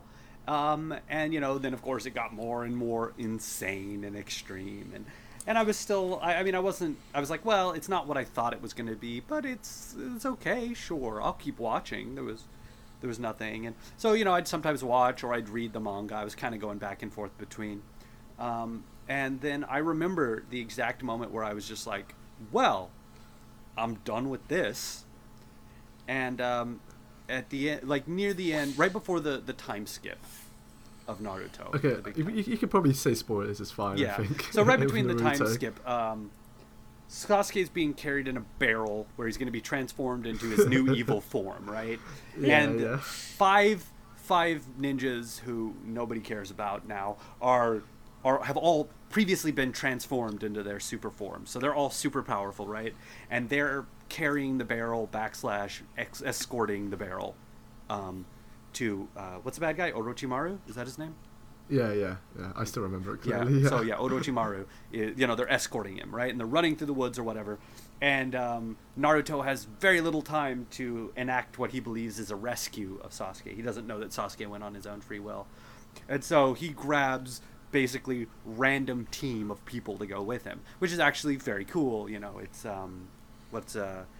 Neji? It's like a ragtag team. It's Neji, the shadow guy, the fat guy, and Rock Lee. And, Shikamaru is the shadow guy. I Shikamaru, thought I'd correct you on that. No, that's fine. Again, this has been years. There's years since I've had anything to do with Naruto. That's all right. Yeah, I still remember somehow. Wow, like half a decade, or more than that, like 7 or 8 years since I've had anything to do with Naruto. And but so they're doing this, and basically what it ends up happening is, as you would expect, as Naruto grabs 5 people to fight the 5 bad guys, they pair off, right? And one by one pair off. It's like, oh, I'll take care of this guy. You keep chasing the barrel, and so on and so forth. It was kind of cool, and that's fine. Cool. Like, I have no problem with that. Yeah. Just because it's a common thing for shonen doesn't mean it's bad. I was like, all right, let's see some fights. Like, these are some characters we haven't really seen fight very often before. Yeah, we saw a glimpse during I think it was the tuning exams, and that's all we saw, with like very small glimpse. But we don't know how powerful some of them really that's what are. We want. And so I was like, all right, yeah, we got this. This will be interesting, if nothing else. But every one of those fights ends with the good guy going, I can win this, but I will have to use my special move. And if I use this move, it will kill me. Every one of them. So, and so it's like, Rock Lee's like, I'll have to open the 9th gate. Or Fatty McFatterson is like, I will have to eat this magical pill, but it'll kill me. And I think even Neji's like, I will use super special eyes that will kill me. And I'm like, okay. Pop quiz to anyone who's read Naruto. How many people die, how many good guys die because they use their super special move that's definitely going to kill them, I promise, really, really, really? None. I would say none. None. To my knowledge. Absolutely none. Wait. One did die in Shippuden, but I don't know if that counts. No. I mean at that point, and I was like, oh, okay. Well, definitely no one. Right. And at that point, that threw me completely out. These were not super popular characters. That was kind of the point. They were the B team. Yeah. These were not Sakura. These were not, any of this stuff.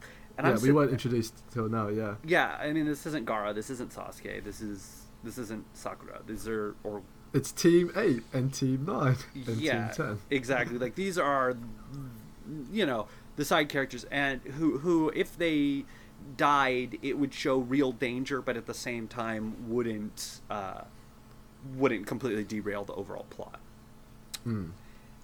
And the fact that they're all like, I'm going to die because I'm going to do this move, and then they all do their special moves and none of them die, was the point where I went, this is a problem. This is a show where every character, including the rower, the guy who rows a boat in one episode, is so unbelievably popular and has such a fan base that they are afraid to kill any of them because of their fan bases. Because that is what it is. It's all about pandering to your fan base. And, people like this character, so this character's safe. And at that point, all sense of danger, all sense of conflict, all sense of tension left the series for me. And I tried to read on. I read on maybe like a couple chapters into the 1 year jump. Okay, yeah. But or whatever, how many ever years? I don't know how many it was. And then I was like, no, there is still zero tension. I believe that everyone is safe. I believe that nothing can stop Naruto. I believe in the end it's all going to work out fine. And there's never a moment where I question that, where I think that there might be real danger. This is no longer worth watching, no longer worth reading. And that's when I stopped with it. And I know people still rant and rave about stuff that's gone on since. But to me, that's the point where the show completely lost me. Now, granted, I actually do know that a main character, or one of those supporting characters, has been killed since. Yeah, I was about to say, I've been told one's finally dead. I'm like, that took a while. That took a very long time. At that point, if I had been reading it, it would have actually genuinely shocked me. Because I was so sure that nothing would have. But the fact of the matter is, it already at that point had turned me off to the point where I was just like, why am I reading that everything, like, look, we all know the good guys are going to win, right? That's kind of the point. Very, very, very rarely do the bad guys win in a show, in an anime. Although it does happen occasionally. And, but the thing is, if a show is good enough, it tricks us into believing, even for a moment, that the good guys might not win. That's how you know a show is good. Mm-hmm. And where you forget that you know they're safe. But with Naruto, I couldn't forget anymore. I couldn't get into it enough anymore. And yeah, so that is why that very, very popular to this day show is something I cannot watch. I can't read, can't watch, because it's got nothing. It's got nothing for me anymore. I mean, in its defense, I mean, because I know eventually when it does finish, I don't know why, but I'm gonna eventually finish it. Like, I feel like I should. It's one of those stories. I feel like after watching the first entire 300 episodes, I feel like, you know what? Let's just see what happens. Let's see if Sasuke does come back to the village. Who knows, all right? But I think one thing for granted that, you know, if you do watch Naruto, I feel like even if there is 500 episodes plus and there's a lot of filler, there's actually some good content in there. Like, even if it's like 20, 30 episodes per every 100 filler, there's actually some nice arcs there. You know, Pain's arc was alright, I remember, to a certain degree. So one of the Akatsuki's was okay to watch them fight. It's actually really good. And with Naruto, you always know you're going to get really high level of animation and really good fight choreography. Like, it's always going to be good. And but in that sense, as a rebuttal, 1 hour of good material does not justify 60 hours of nothing. Yeah, exactly. That's exactly what I was going to say. Is like people tell me, oh well, One Piece, you know, it takes about 80 episodes to get going, and I'm like, no one should be expected to slog through 80 episodes for it to get good. Like, well, now, if you do, and you enjoy it, more power to you.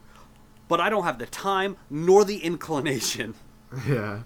But hey, Naruto did start off good. I actually thought the first, was it 2 or 3 arcs, were actually really good. They are. They're actually fantastic. Yeah, I think people say that was because they were following established arcs and they were trying to get it over with fast, and then after that it became filler.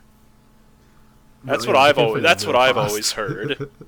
Like, I didn't realize that it was filler from episode 60 onwards. I was like, wait a minute.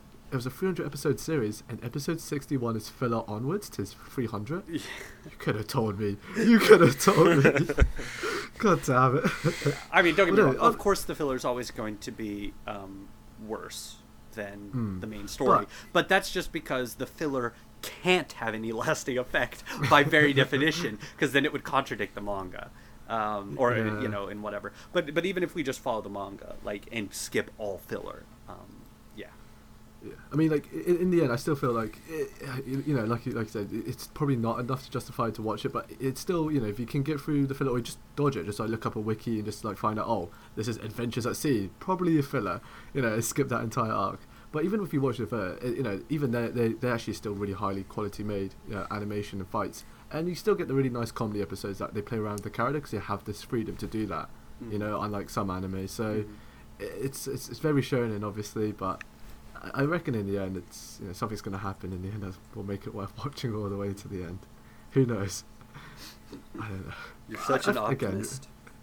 Look, I don't know. Maybe, after watching Pains, because I stopped after Pain because there was further like chaos, I was like, no, I'm not a part of that. It's quite good. Watching Pain's arc was fun. So who knows? Next after they're doing the Great Ninja War or whatever they call it, you know, we see Death again. It might be good again. Past that. But I will say, I am with you. When the manga ends, I will probably pick it back up and continue on from where I quit. Same thing with Bleach. When Bleach ends, I heard Bleach is never ending on the manga. I heard that apparently they're going to drag that out. That's what I've been told. I'm sure they will. But yeah, that's another one that I quit. But I actually quit that one for a completely different reason. I quit that one because of the idea of, like, when it got to, like, when they exposed Aizen as the bad guy at the end of the first major arc, it was clear that was where the show, or that was where the manga was supposed to end. They were supposed to have the final battle against Aizen, and that was going to be the end. But unfortunately for Bleach, it got popular. All right, yeah. And that meant it was going to keep going. So, basically, I got to that point, and I was like, oh no, they killed Aizen, the end. Huh, good manga. I really enjoyed it. and then I moved on with my life. Yeah. And then we move on to David's pick. Yep. I actually don't know what your pick was. There. Well, as of right now, my pick is Gundam Wing, which Okay. which a lot of people hold very dear to their hearts, especially from like the Toonami era of anime here in the United States, because it was like the only thing that they had on that was mecha. And it's fine to like Gundam Wing. It is fine to like it. The problem is, it's not great. It's actually probably one of the worst Gundam shows. Yeah. Yeah, no. Can't say I've seen it. So as a no person comment. who's seen an awful lot of Gundam, and I'm very big on the AU Gundams. Me too. I'm not as big on the UC Gundams, but I never was much of a fan of UC. I'm all about the AU Gundams. So, For those of you in the audience who didn't understand that lingo right there, UC refers to the original Gundam arc, which, was the original Mobile Suit Gundam, Zeta, Victory. All those are all in the same continuity.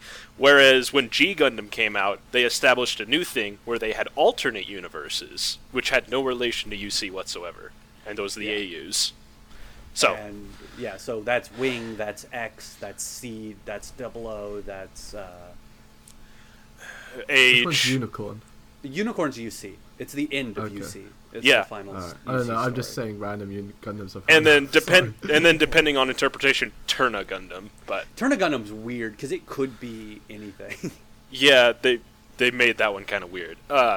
So basically, the general audience of like the United States has only seen like Gundam Wing or parts of Gundam Wing, and that's why they think it's good because it's giant robots and these cool characters, and you're like, but Gundam Seed was better.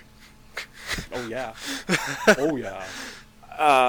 There are just a lot of problems with Gundam Wing. Chief among which was it looked cool, but the story was so long-winded, melodramatic, and the characters were just so.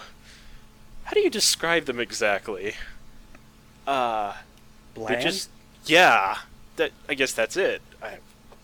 I mean, I can't even recall most of their names because it's been a little while since I've last seen it, but I think name is Hiro?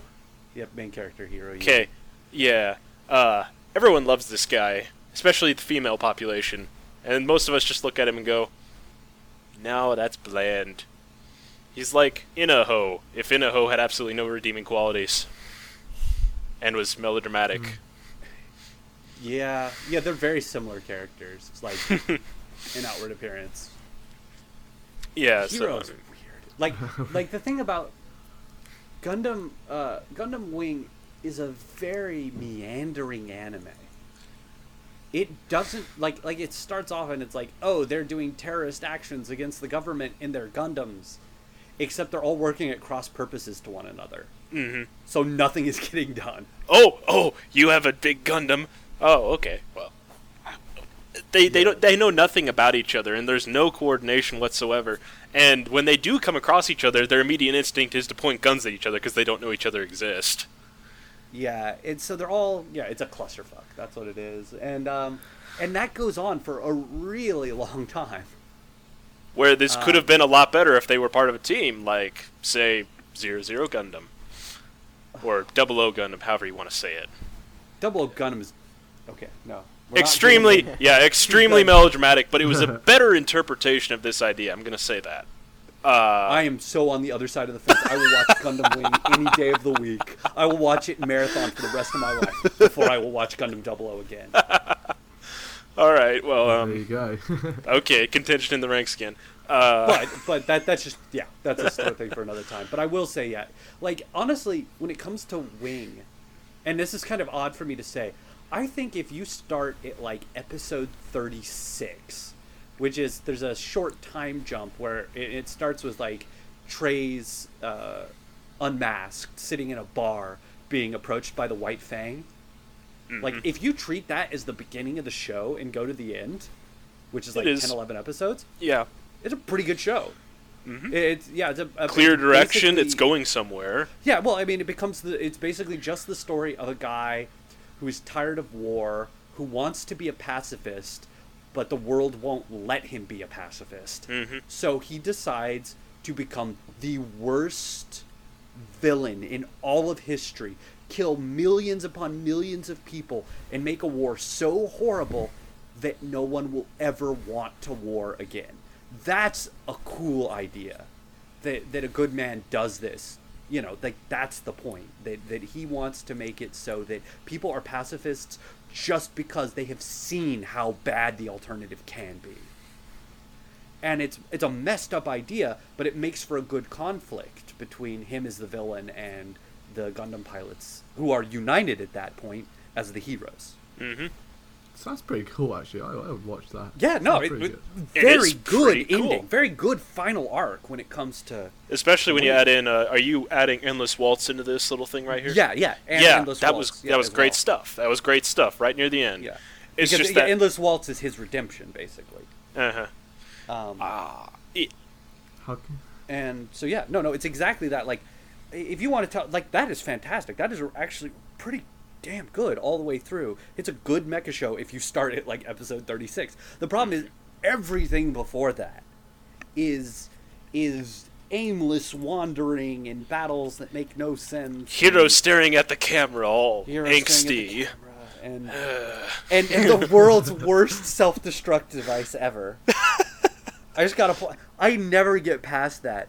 Like, you have to understand, in Gundam, early on in Gundam Wing, like, Hero opens his cockpit, pushes the self-destruct, so he's still technically on the Gundam. He's standing in the doorway. Yeah, in the doorway of his mobile suit, right? Presses the self-destruct, lives through it. That is the worst self-destruct ever. He gets blown off. He gets blown off of it, and there's still pieces left after this. So the self-destruct has failed in its mission right there too. Yeah, it's like, what did it do? Minorly inconvenience people who wanted to rebuild it, I guess. Which then becomes a plot point later because they pick up all the pieces and they're like, "Hey, we can do stuff with this." Yeah, it was just so funny. It was like the worst. Like, but that gets it. Oh, that we get his whole rehabilitation arc. I need to get myself a new Gundam. Oh, there we go. Oh, hey, look at that, a new Gundam. Oh, that was easy. Yeah. It is. Sounds a lot of fun. It's not very good. It's held in a lot of steam. It is held in a lot, and I mean a lot of esteem by a lot of American fans and stuff. And everyone's saying, "Oh, you should watch Gundam Wing. Oh, you should do." No, just go watch Gundam Seed. Richard put it best. It's all of the best UC moments all stacked into one series, and it makes you feel awesome. Yeah. Like that's why Gundam Seed is fantastic. Yeah, they like, if you are a hardcore UC person, you probably don't like Gundam Seed very much because you've seen it before. The problem is, if you watch all through UC, you have to suffer through some utter crap series. Mm-hmm. And then to see like the best part of those worst series like put into Gundam Seed and actually work really well. Fantastic. Is great. Like, right. So, that's what I always say. If you're gonna watch Gundam, if you're new to Gundam, don't start with Wing. Start with Seed. You gotta start with Seed, and you're gonna be feeling pretty good. Uh-huh. Okay. And from what you like in Seed, we can tell you. You know, a Gundam fan can tell you where to go to get more of what you like. Mm-hmm. Okay. Is that the one they remastered recently? Yes. The last year or so? Yeah, okay. yeah. Okay, so they remastered Seed. Okay, cool. Just sign up before we leave on Gundam. Which Gundam is it that... I saw this picture, I frowned and I cried a little bit. There was a Gundam that had a cloak in space. Like G Gundam. Actual... Oh, no, there's several. V Gundam, Crossbones Gundam. Oh, okay. God. Sandrock so Gundam stupid. and Gundam Wing. Also, Well, it depends. How ridiculous did it look? That's so stupid, I just thought, I can't watch Gundam. This is why I don't watch Gundam. Because That's why I said to myself. If it looked ridiculous, then it was G Gundam. Oh, yeah, G Gundam had cloaks all over the place. Remember the American Gundam. You have to remember the American Gundam. Remember American Gundam. Dude, it has cowboy boots and a cowboy hat, okay? Oh, man, this is On the why I don't Gundam. watch Sorry, that G Gundam. anymore. G Gundam might be the dumbest thing ever put on film. It is just terrible. It is like racial, or it's country stereotypes. The anime with the giant robots. Oh, The wait, I thought Grease that was Gundam Italia. has Gundam horses, okay? Because it's in a chariot, okay? So bad, actually. It hurts Like- my brain. Like, Oh, my yeah. God, So you make a G 7 all Gundam. over again. Why does Mechs have skateboards? Oh, no. Shh. You're gonna invoke the wrath of the fanboys. But then again, we're already doing that, aren't we? That's pretty much Yeah. this entire segment is that. But It's just her but again, statement like I of said, fan there's basically stuff to like about Gundam Wing. There really Just- is. You have to wait for the only reason Gundam Wing is popular at all in the West is because it was the first. Mm-hmm. Fair enough. You know, it was the first big mech show in America since the mid-'80s. Yeah. So it had 10 years of people who had never seen a mech show suddenly tuning in and seeing Gundam Wing. And Gundam Wing had nice Gundam designs, and I think we can leave off on that's true. that. And it looks something. real nice. Like, it actually is a very visually pleasing Gundam. Mm-hmm. Yeah. Okay. That will then lead to Michael. What was your anime that you weren't a big fan of? Okay, so, well, now I've come out of my long time of silence. Yeah. We didn't watch Gundam Wing, so what can we say, right? Yeah, we didn't watch Gundam Wing. to drop the bomb that is that my choice is Attack on Titan. Support. Okay. Yeah, okay. So Attack on Titan. as long as, I want to start, is it okay if I start with something very spoilery? Can we... Yeah, go for All it. right, okay, we so would yeah, have to- spoilers ahead, skip the next minute or so if you don't want to hear about it, but my biggest problem with Attack on Titan is there's this idea that no one is safe and people are just going to die all the time, and no one in the main cast dies. Like, Yeah! It's literally like Marco dies. Okay, he was one of like the trainees, but he's like one of the minor ones, and his only purpose was really to make Gene feel better about himself for a few minutes until he dies, of course. And then let's not forget. Let's just kill off all of the extras in that one episode. And then To be fair, I didn't even know they were extras. Levi's squad. What I hated about that is now that was an emotional death period in time in the show, but they all died in about 5 minutes, and I was like, you killed 5 decent characters, and I don't really know how to feel right now. I just didn't see the point in killing the entire squad just straight up. It was very much that they were introduced so that people would die. Yeah, exactly. And they were around, I don't know, like 5 or 6 episodes. But did you notice? Did you notice though? The one member of that squad who is like really interesting lived. The girl with the glasses. Yeah. The scientist. She could have she's part of that squad technically. But how interesting that she was in a different place at that time and therefore was not killed. Yeah. I wonder if it was because she was incredibly popular. That's true. The way they introduced the characters in Attack on Titan, I actually even didn't know half the names from people who did die. So when the characters go, X and X died, I was like, which one's he? Oh no, did I just not pay attention? It's like I only know probably Aaron, Mikasa, and Armin and Levi. It has That's a huge cast in the trainees. Yeah. And some of them, their character designs are so similar. Like, one of the guys who dies in that first swinging scene where Aaron dies, Thomas, unquote. Mm-hmm. Because we had 3 or 4 people die in that one that were trainees. I honestly was confused because like the blonde-haired guy looked so much like one of the other blonde-haired guys that I thought they were the same character. And so when he showed up again, I'm like, wait, didn't he die? Like, I was just like, and of course I didn't remember names. I was like, well, who is, it's like, well, so-and-so's dead. I'm like, who? Like, the whole thing with, what's his name? You said his name earlier. Not Marco dying. Thomas dying. Like, that whole thing, like, it's like, oh, wait, but Thomas was alive. And I'm like, was he? Like, who's Thomas? Yeah. To be fair, you know that scene in Attack on Titan where they showed the couple from the trainees? I thought one of them had died. And I was like, apparently not. No, only one of them died, not both of them. I was like, wait, who's who again? Yeah, no. You're going to have to refresh it. It's like, I just don't know anyone that's not, like, explicitly said their name multiple times. Like, they have to, like, ram the names into my head because there's just too many. And I think I just can't keep track. What bothered me and, like, the trainee couple with the death is that it was really only there for that, like, 30 seconds of kind of emotional, like, oh, hey, they keep emphasizing, oh, yeah, people die all the time. So many people die. Look, this couple, they're broken apart because this guy died. Except somehow the main characters never die. Never. And I'm pretty sure that that's just going to continue in the, what will be the second season, because it's going to happen. I can break my overall problems, all of the problems I have to show down to 2 things, really. First of which ties into that, which is nobody dies. And the reason that nobody dies is because it's popular. Now, as I hear it, this is all hearsay and, probably fan speculation or something, but this was inspired by the visual novel's Muv-Luv, and it was supposed to end like that a little while ago. It was. It was supposed to end, but it didn't. So he's been dragging it out since then because it's so popular, because he was under a lot of pressure. Oh, really? Yeah, I actually haven't heard that in regards to this. It kind of flies around a bit. That's why I can't confirm it. Well, no, because I'm relatively sure I read an interview with him, and he was very clear that it's going. Like, he has a place where it's going. The end is long decided. And they're heading towards it, and actually at a high speed. He seemed to imply that it wasn't going to go on for too much longer. Yeah. But again, that's who knows.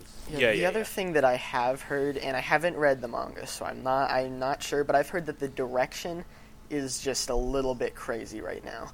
Like, they abandon sort of like major plot points and plot arcs and just start something completely different, and you don't know why. That's what makes me believe that this rumor has certain legs to it, because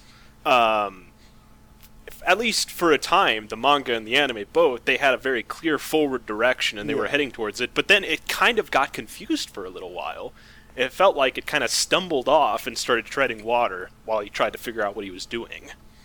Yeah. No, I disagree with that, especially with the series. All right. I disagree with that with the series because both the series and the manga are exactly the same in that point. Okay. There was no, how do I put it? There was, at least as far as like plot points go, they're virtually identical. Mm-hmm. And actually, it's actually very, like, who the female Titan is foreshadowed from way the hell back. Pretty badly. Actually, all of them, and to the Colossal and all the Titans are also also foreshadowed.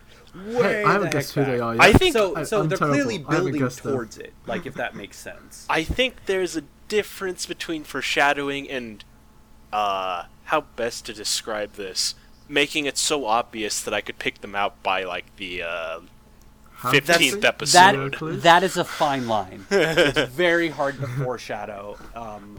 Yet not I must basically be in the play your minority hand. not being able to guess these Titans. I need to guess the female type, but I can't guess the other three types. Here's how I can figure this sort of thing out. If you have a bunch of characters and you kill most of them off, you can usually get an idea of who is going to be important. It And doesn't help when I their names, guess who was getting a lot of characterization and FaceTime with the main characters right at the beginning of the manga and the show. Yeah, right. Exactly. All of the human titans. Well, here, we're not going to spoil who they are, but I'll say this. I'll say this. If you do know who the human titans are, it actually makes it a lot of fun to go back and watch the series, because so much stuff makes more sense now. Yeah. In a very good way. It's one of those things that makes the rewatch a lot of fun if you know who the Titans are. That said, the real problem that I have with Attack on... Like, I think Attack on Titan actually is good, damn good, but not that damn good. It has a lot of it's good. The setting, the imagination... and the fact that, like, I actually rather enjoy the fact that the plot often gets derailed. Like, yeah, in the manga, absolutely. Like, they have this very set thing that they're doing, and then, completely irrelevant, something happens that shifts everything. Like they had a very set goal, and then someone else has a completely different goal, which just collides. And then it spins wildly out of control, which I kind of liked, because that meant I couldn't predict what was going to happen. And so I liked that. I like it when I'm surprised and it makes sense that I'm surprised, as opposed to me being able to pick everything out. That seems like I'm going to be surprised when they show off all the Titans. But it's not just that. I think the thing is, the show is popular enough that a lot of the fans that are watching it probably have no idea, because they're really not used to, like, the kind of storytelling that might give them hints to who they are. Yeah. I think that's absolutely true. But the big problem with Attack on Titan, the anime much more than the manga, pacing. Oh my god, Yeah. pacing. That's I have a list of things. That was one of them on there. Yeah, like as I have mentioned, like this is Previously, not an overstatement. There is a 22-minute conversation that, according to the timeline of the show, takes place in 1 minute. Like, they're like, all right, we're behind this smoke screen for 1 minute. What's our plan? 22 minutes later, they're still in the smoke screen. That, my Time friends, goes is a pacing slowly issue. when you're conceiving a plan. Yeah, I'm like, wow, that is... You vastly underestimated how long, underestimated how long that smoke screen was going to last, huh? And it's all because Attack on Titan, let's face it, is a show that was trying to do a lot with a budget they didn't have. True. Oh, I thought it had a big budget. It's big compared to a lot of anime, but you I'd have wager. to remember what they're doing. Like, the animation required to do those 3D maneuver gear things. gear Oh fights. god, those are so bad when you notice them. Those are. That's what it is. That's what the anime cost is. And when you have to animate something like that, then having an entire 22 minutes of people standing around doing nothing but talking makes for a really good idea. Yes, Because that's how you fund it. Well, yeah, and going on pacing, I think the other problem that really bothered me in terms of pacing was that every episode ended in a cliffhanger. Everyone. And I watching it weekly, I didn't do that. I marathoned through it, but I would just watched weekly. die. I would not be able to do that. It was horrible weekly. And the fact that, like, this is one of those few things where I remember I was really annoyed when, Aaron bites it, right? He dies. He gets eaten. Mm-hmm. And, that's a cliffhanger ending. He's dead. And then next episode is a flashback. Yeah. So we've ignored that. And I'm like, okay. Surely now we're going to address this, right? No. Like the Battle of Trost arc is so long. I was like, oh my god, what are we doing? And to the point where I was like, that's it. I'm going to go read the manga. I cannot wait 6 weeks to get this cliffhanger resolved, Yeah. That is crazy. And the thing is, then this is again a pacing thing. They chose, for whatever reason in the anime, to do it in chronological order. That's not how it's done in the manga.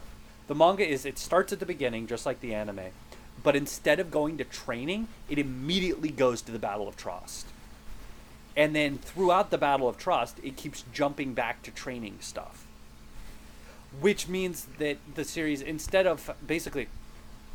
The series, the way it worked in the anime was standalone episode, 6-episode arc. Which is really weird, because it just changes up the pace that's established, as opposed to the manga, which is overall arc randomly interspersed with flashbacks to either training or whatever, or childhood. So it made much more sense, like as a flow style, in the manga, which was it's an interesting thing to compare. I was going to say, it never seemed like a bad idea to tell a story chronologically. It never seems like a bad idea. I mean, like, obviously for a style and flair, you can obviously do the jumps between present, past all the time. But I just thought, I don't think it's that bad a thing to do it chronologically, but from the sounds of it, the way the disparity between the two seems quite large. Yeah, it's just because it was very standalone-y, which I was like, oh, we're basically just going to get self-contained adventures in this war against Titans, right? Sure, these are the training camp adventures. They're all in the same training camp, but, they're largely unrelated. Like, this is the one where he learns how to use the gear, so it's all about the technology. This is the one where we see the exams. This is the one, this is the one where they enter basic training, that kind of thing, right? Like that was, so that's what I was expecting. And then we go into Cliffhanger Central for the next 6 or 7 episodes, and I was like, yeah, which then repeats, the second half of the season with another 7 parts episode chain. Yeah. Anything good? All of my problems come from a slightly different place, which is kind of well documented, but it was codified pretty well by Exile is his name these days. Attack on Titan uses a lot of violence, uses a lot of darkness and all of that, but it only does it to be edgy. It's... the buzzword edgy and dark, yeah. Yeah. I know what you mean, yeah. But Exile said it best when he said, Attack on Titan tries to be edgy, whereas Muv-Luv, my favorite thing ever, because I always mention it, was out to destroy you. Yeah. And yeah, that's... No, I agree. Attack on Titan definitely suffers from the same problem that Naruto had, which is when the sub-characters get too popular to kill off. Mm-hmm. Like, So, don't get yeah. me wrong. I do not feel, nor do I advocate the killing of Mikasa or Eren or even Armin, although Armin is still kind of weak. Mm-hmm. If those three somehow miraculously make it through every battle in the entire series, that's fine. They're the main characters, so that's kind of expected. See? But the fact that every other character is perfectly fine. like I was so excited about Attack on Titan when Eren bit it. I was like, did you just kill the main character? Yes! This is gonna be great. Ah, yeah. That was unfortunate. Oh, no. No. But I mean, I continue to like. I really like the characters. Armin is okay because he's still struggling to find out his place, where he is and what he should do. But Eren and Mikasa are fundamentally broken characters. And Well, one Yeah. breaks the laws of physics, Mikasa. She seems to be a bit too OP. Well, no, but that's the thing. She may be overpowered, but like in fighting skill, but we find out she's not the best by any means. No. She's just talented. But so I don't particularly find her overpowered. Some people are just good, right? But Yeah, the I mean, thing with especially her the way is they showed that scene. she's not perfect. She is absolutely broken. Fundamentally cannot be fixed. Broken. She is completely codependent on Eren. She has no self-preservation skill. Lives for his will completely. Guys, she's yandere. No, yeah, I actually, that was my other point, which I had, because I had written down a few things, like, oh, make sure to mention these. My other point was, the female lead. I just do not like Mikasa at all. And they have those flashbacks where they show, like Eren saved her, so she has some sort of attachment to him, but it's a little bit excessive. Well, like by that point, by the time she even forms that attachment, she's already broken. It's the way she figures out to deal with being broken is basically become yandere. Kill for his sake. The thing is, she actually has measured response. She doesn't immediately jump to kill, but she has no self-worth of her own. In fact, like after his supposed death, the only reason she gets up to stop fighting is because she realizes that if she's dead, she won't remember him. And that's even more unbearable than living without him, she decides. Like, that's how codependent she is upon him. And Eren, on the other hand, is, vengeance. Hey. It's like, don't worry, guys. Soon we'll have everything we want. We'll have friends, we'll have free world, we'll have nature, and vengeance. Perfect. In fact, well... And that's fine. But actually, them being broken is what makes them interesting to watch, in my opinion. I know how they're going to act, but that's the thing. You take this set character, you put them into a situation, and you see how they react naturally based on the character you have created. That's good writing. That's what good writing is. Instead of making the situation and making how it's going to turn out in advance, you just say, here is a strange situation. I wonder how this character I have established would react in that situation. And then you let the story go. Oh, man. That's good writing. That's how it works. And don't get me wrong, I'm not saying that all of Attack on Titan is good writing. Some of it is contrived. But when it's good because of that. That's how they do it. It's good when they just take the character and say, go. Like, the whole thing, about Mikasa choosing revenge over being smart. Yes, that is exactly what she would do in that situation. It is not contrived that she would single-handedly try to kill the female Titan, and even though it's a really stupid idea. You know what I mean? As long as they act in character, I'm cool with it. I don't have to like a character to enjoy them. Like good old Tales of the Abyss. They spend 20 hours making you hate the main character.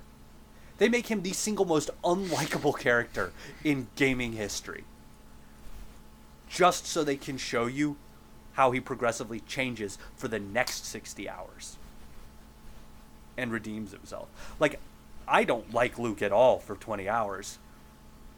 But I accept that, like I don't have to like a character to really think they're a good character in that sense. Maybe you could say it's written well to make you hate the character. You could always think it that way. Sure. Yeah. Yeah. But I'm sure we can all agree in the end anyway that Attack on Titan did give us Attack on Titan Abridged by Team 4-Star. Yeah. Which made me enjoy Attack on Titan ever so much, infinitely times more. And our bitches. Especially Thomas. I finally understood who Thomas was thanks to Attack on Titan Abridged. Oh man, nothing was better than the drill sergeant in that.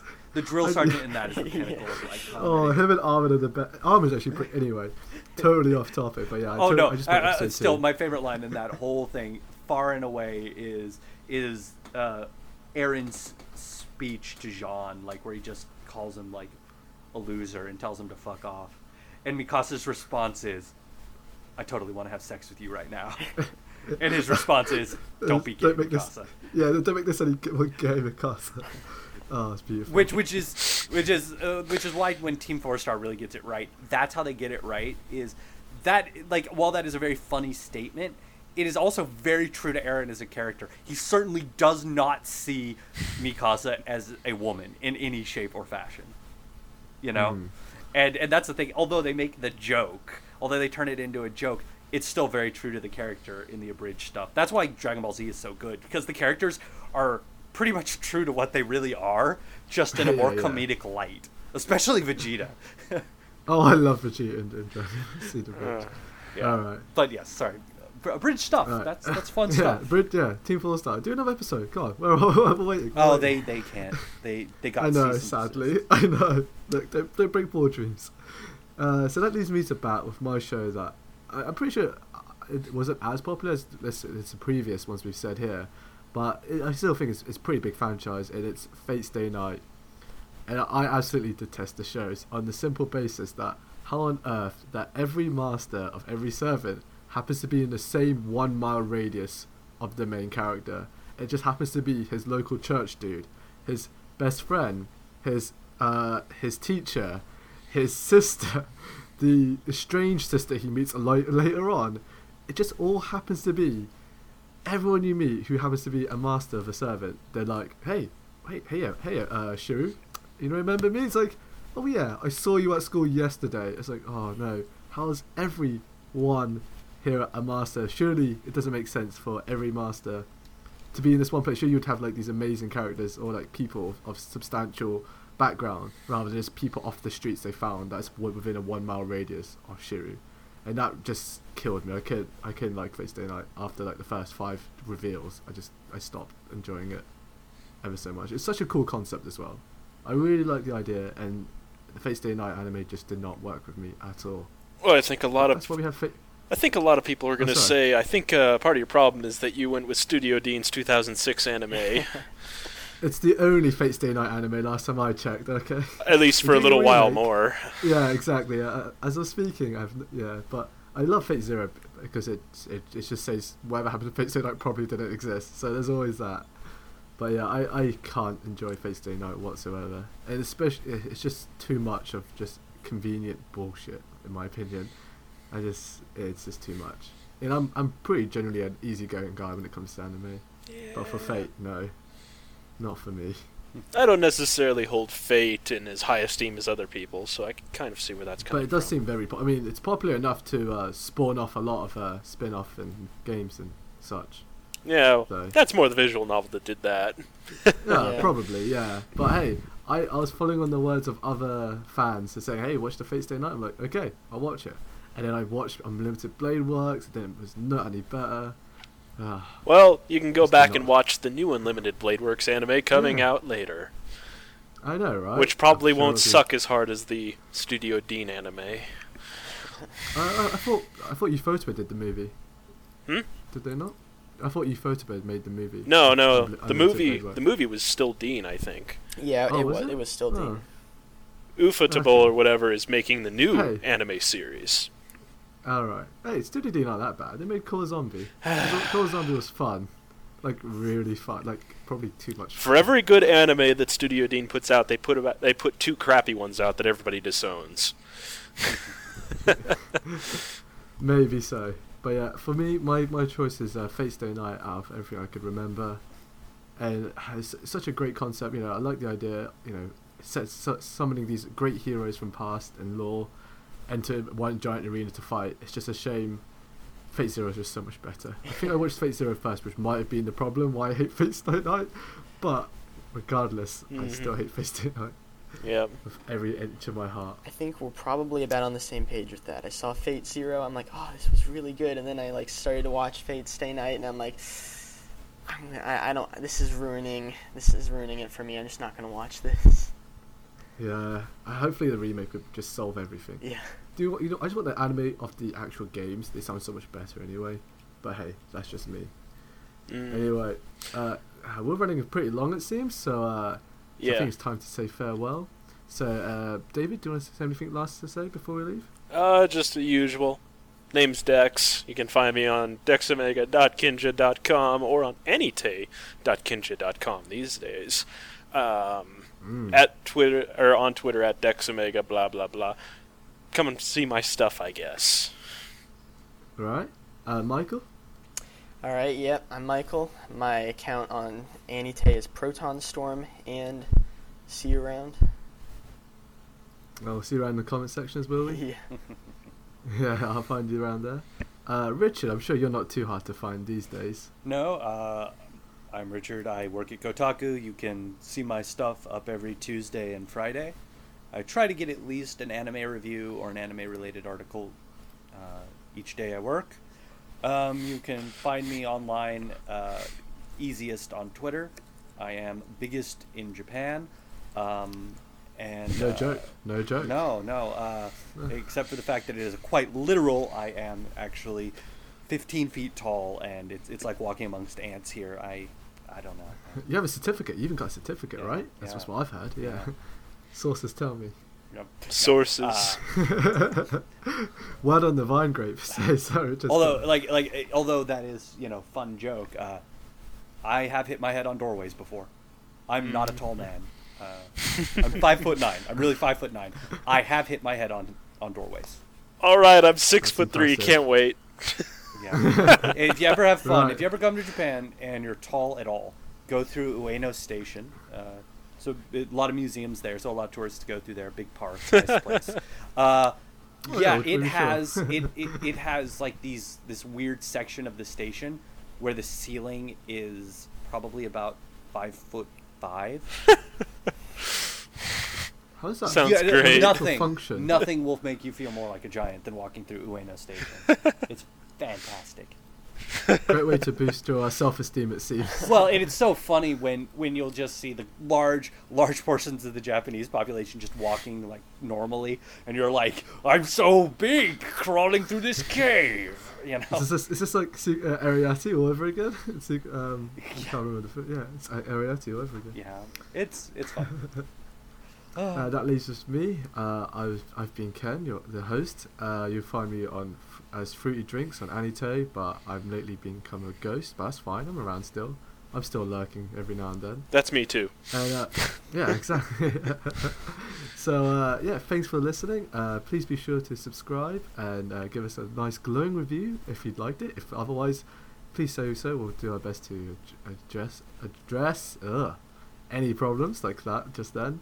All right. Until next month, this has been the AniTAY Podcast, episode 6. Although, one very important thing before you leave, I'm sure we upset a lot of people, so I want to be very clear. Direct all hate mail to dexomega@kinja.com. Oh, yes, that's it. That's the one. dexomega@kinja.com.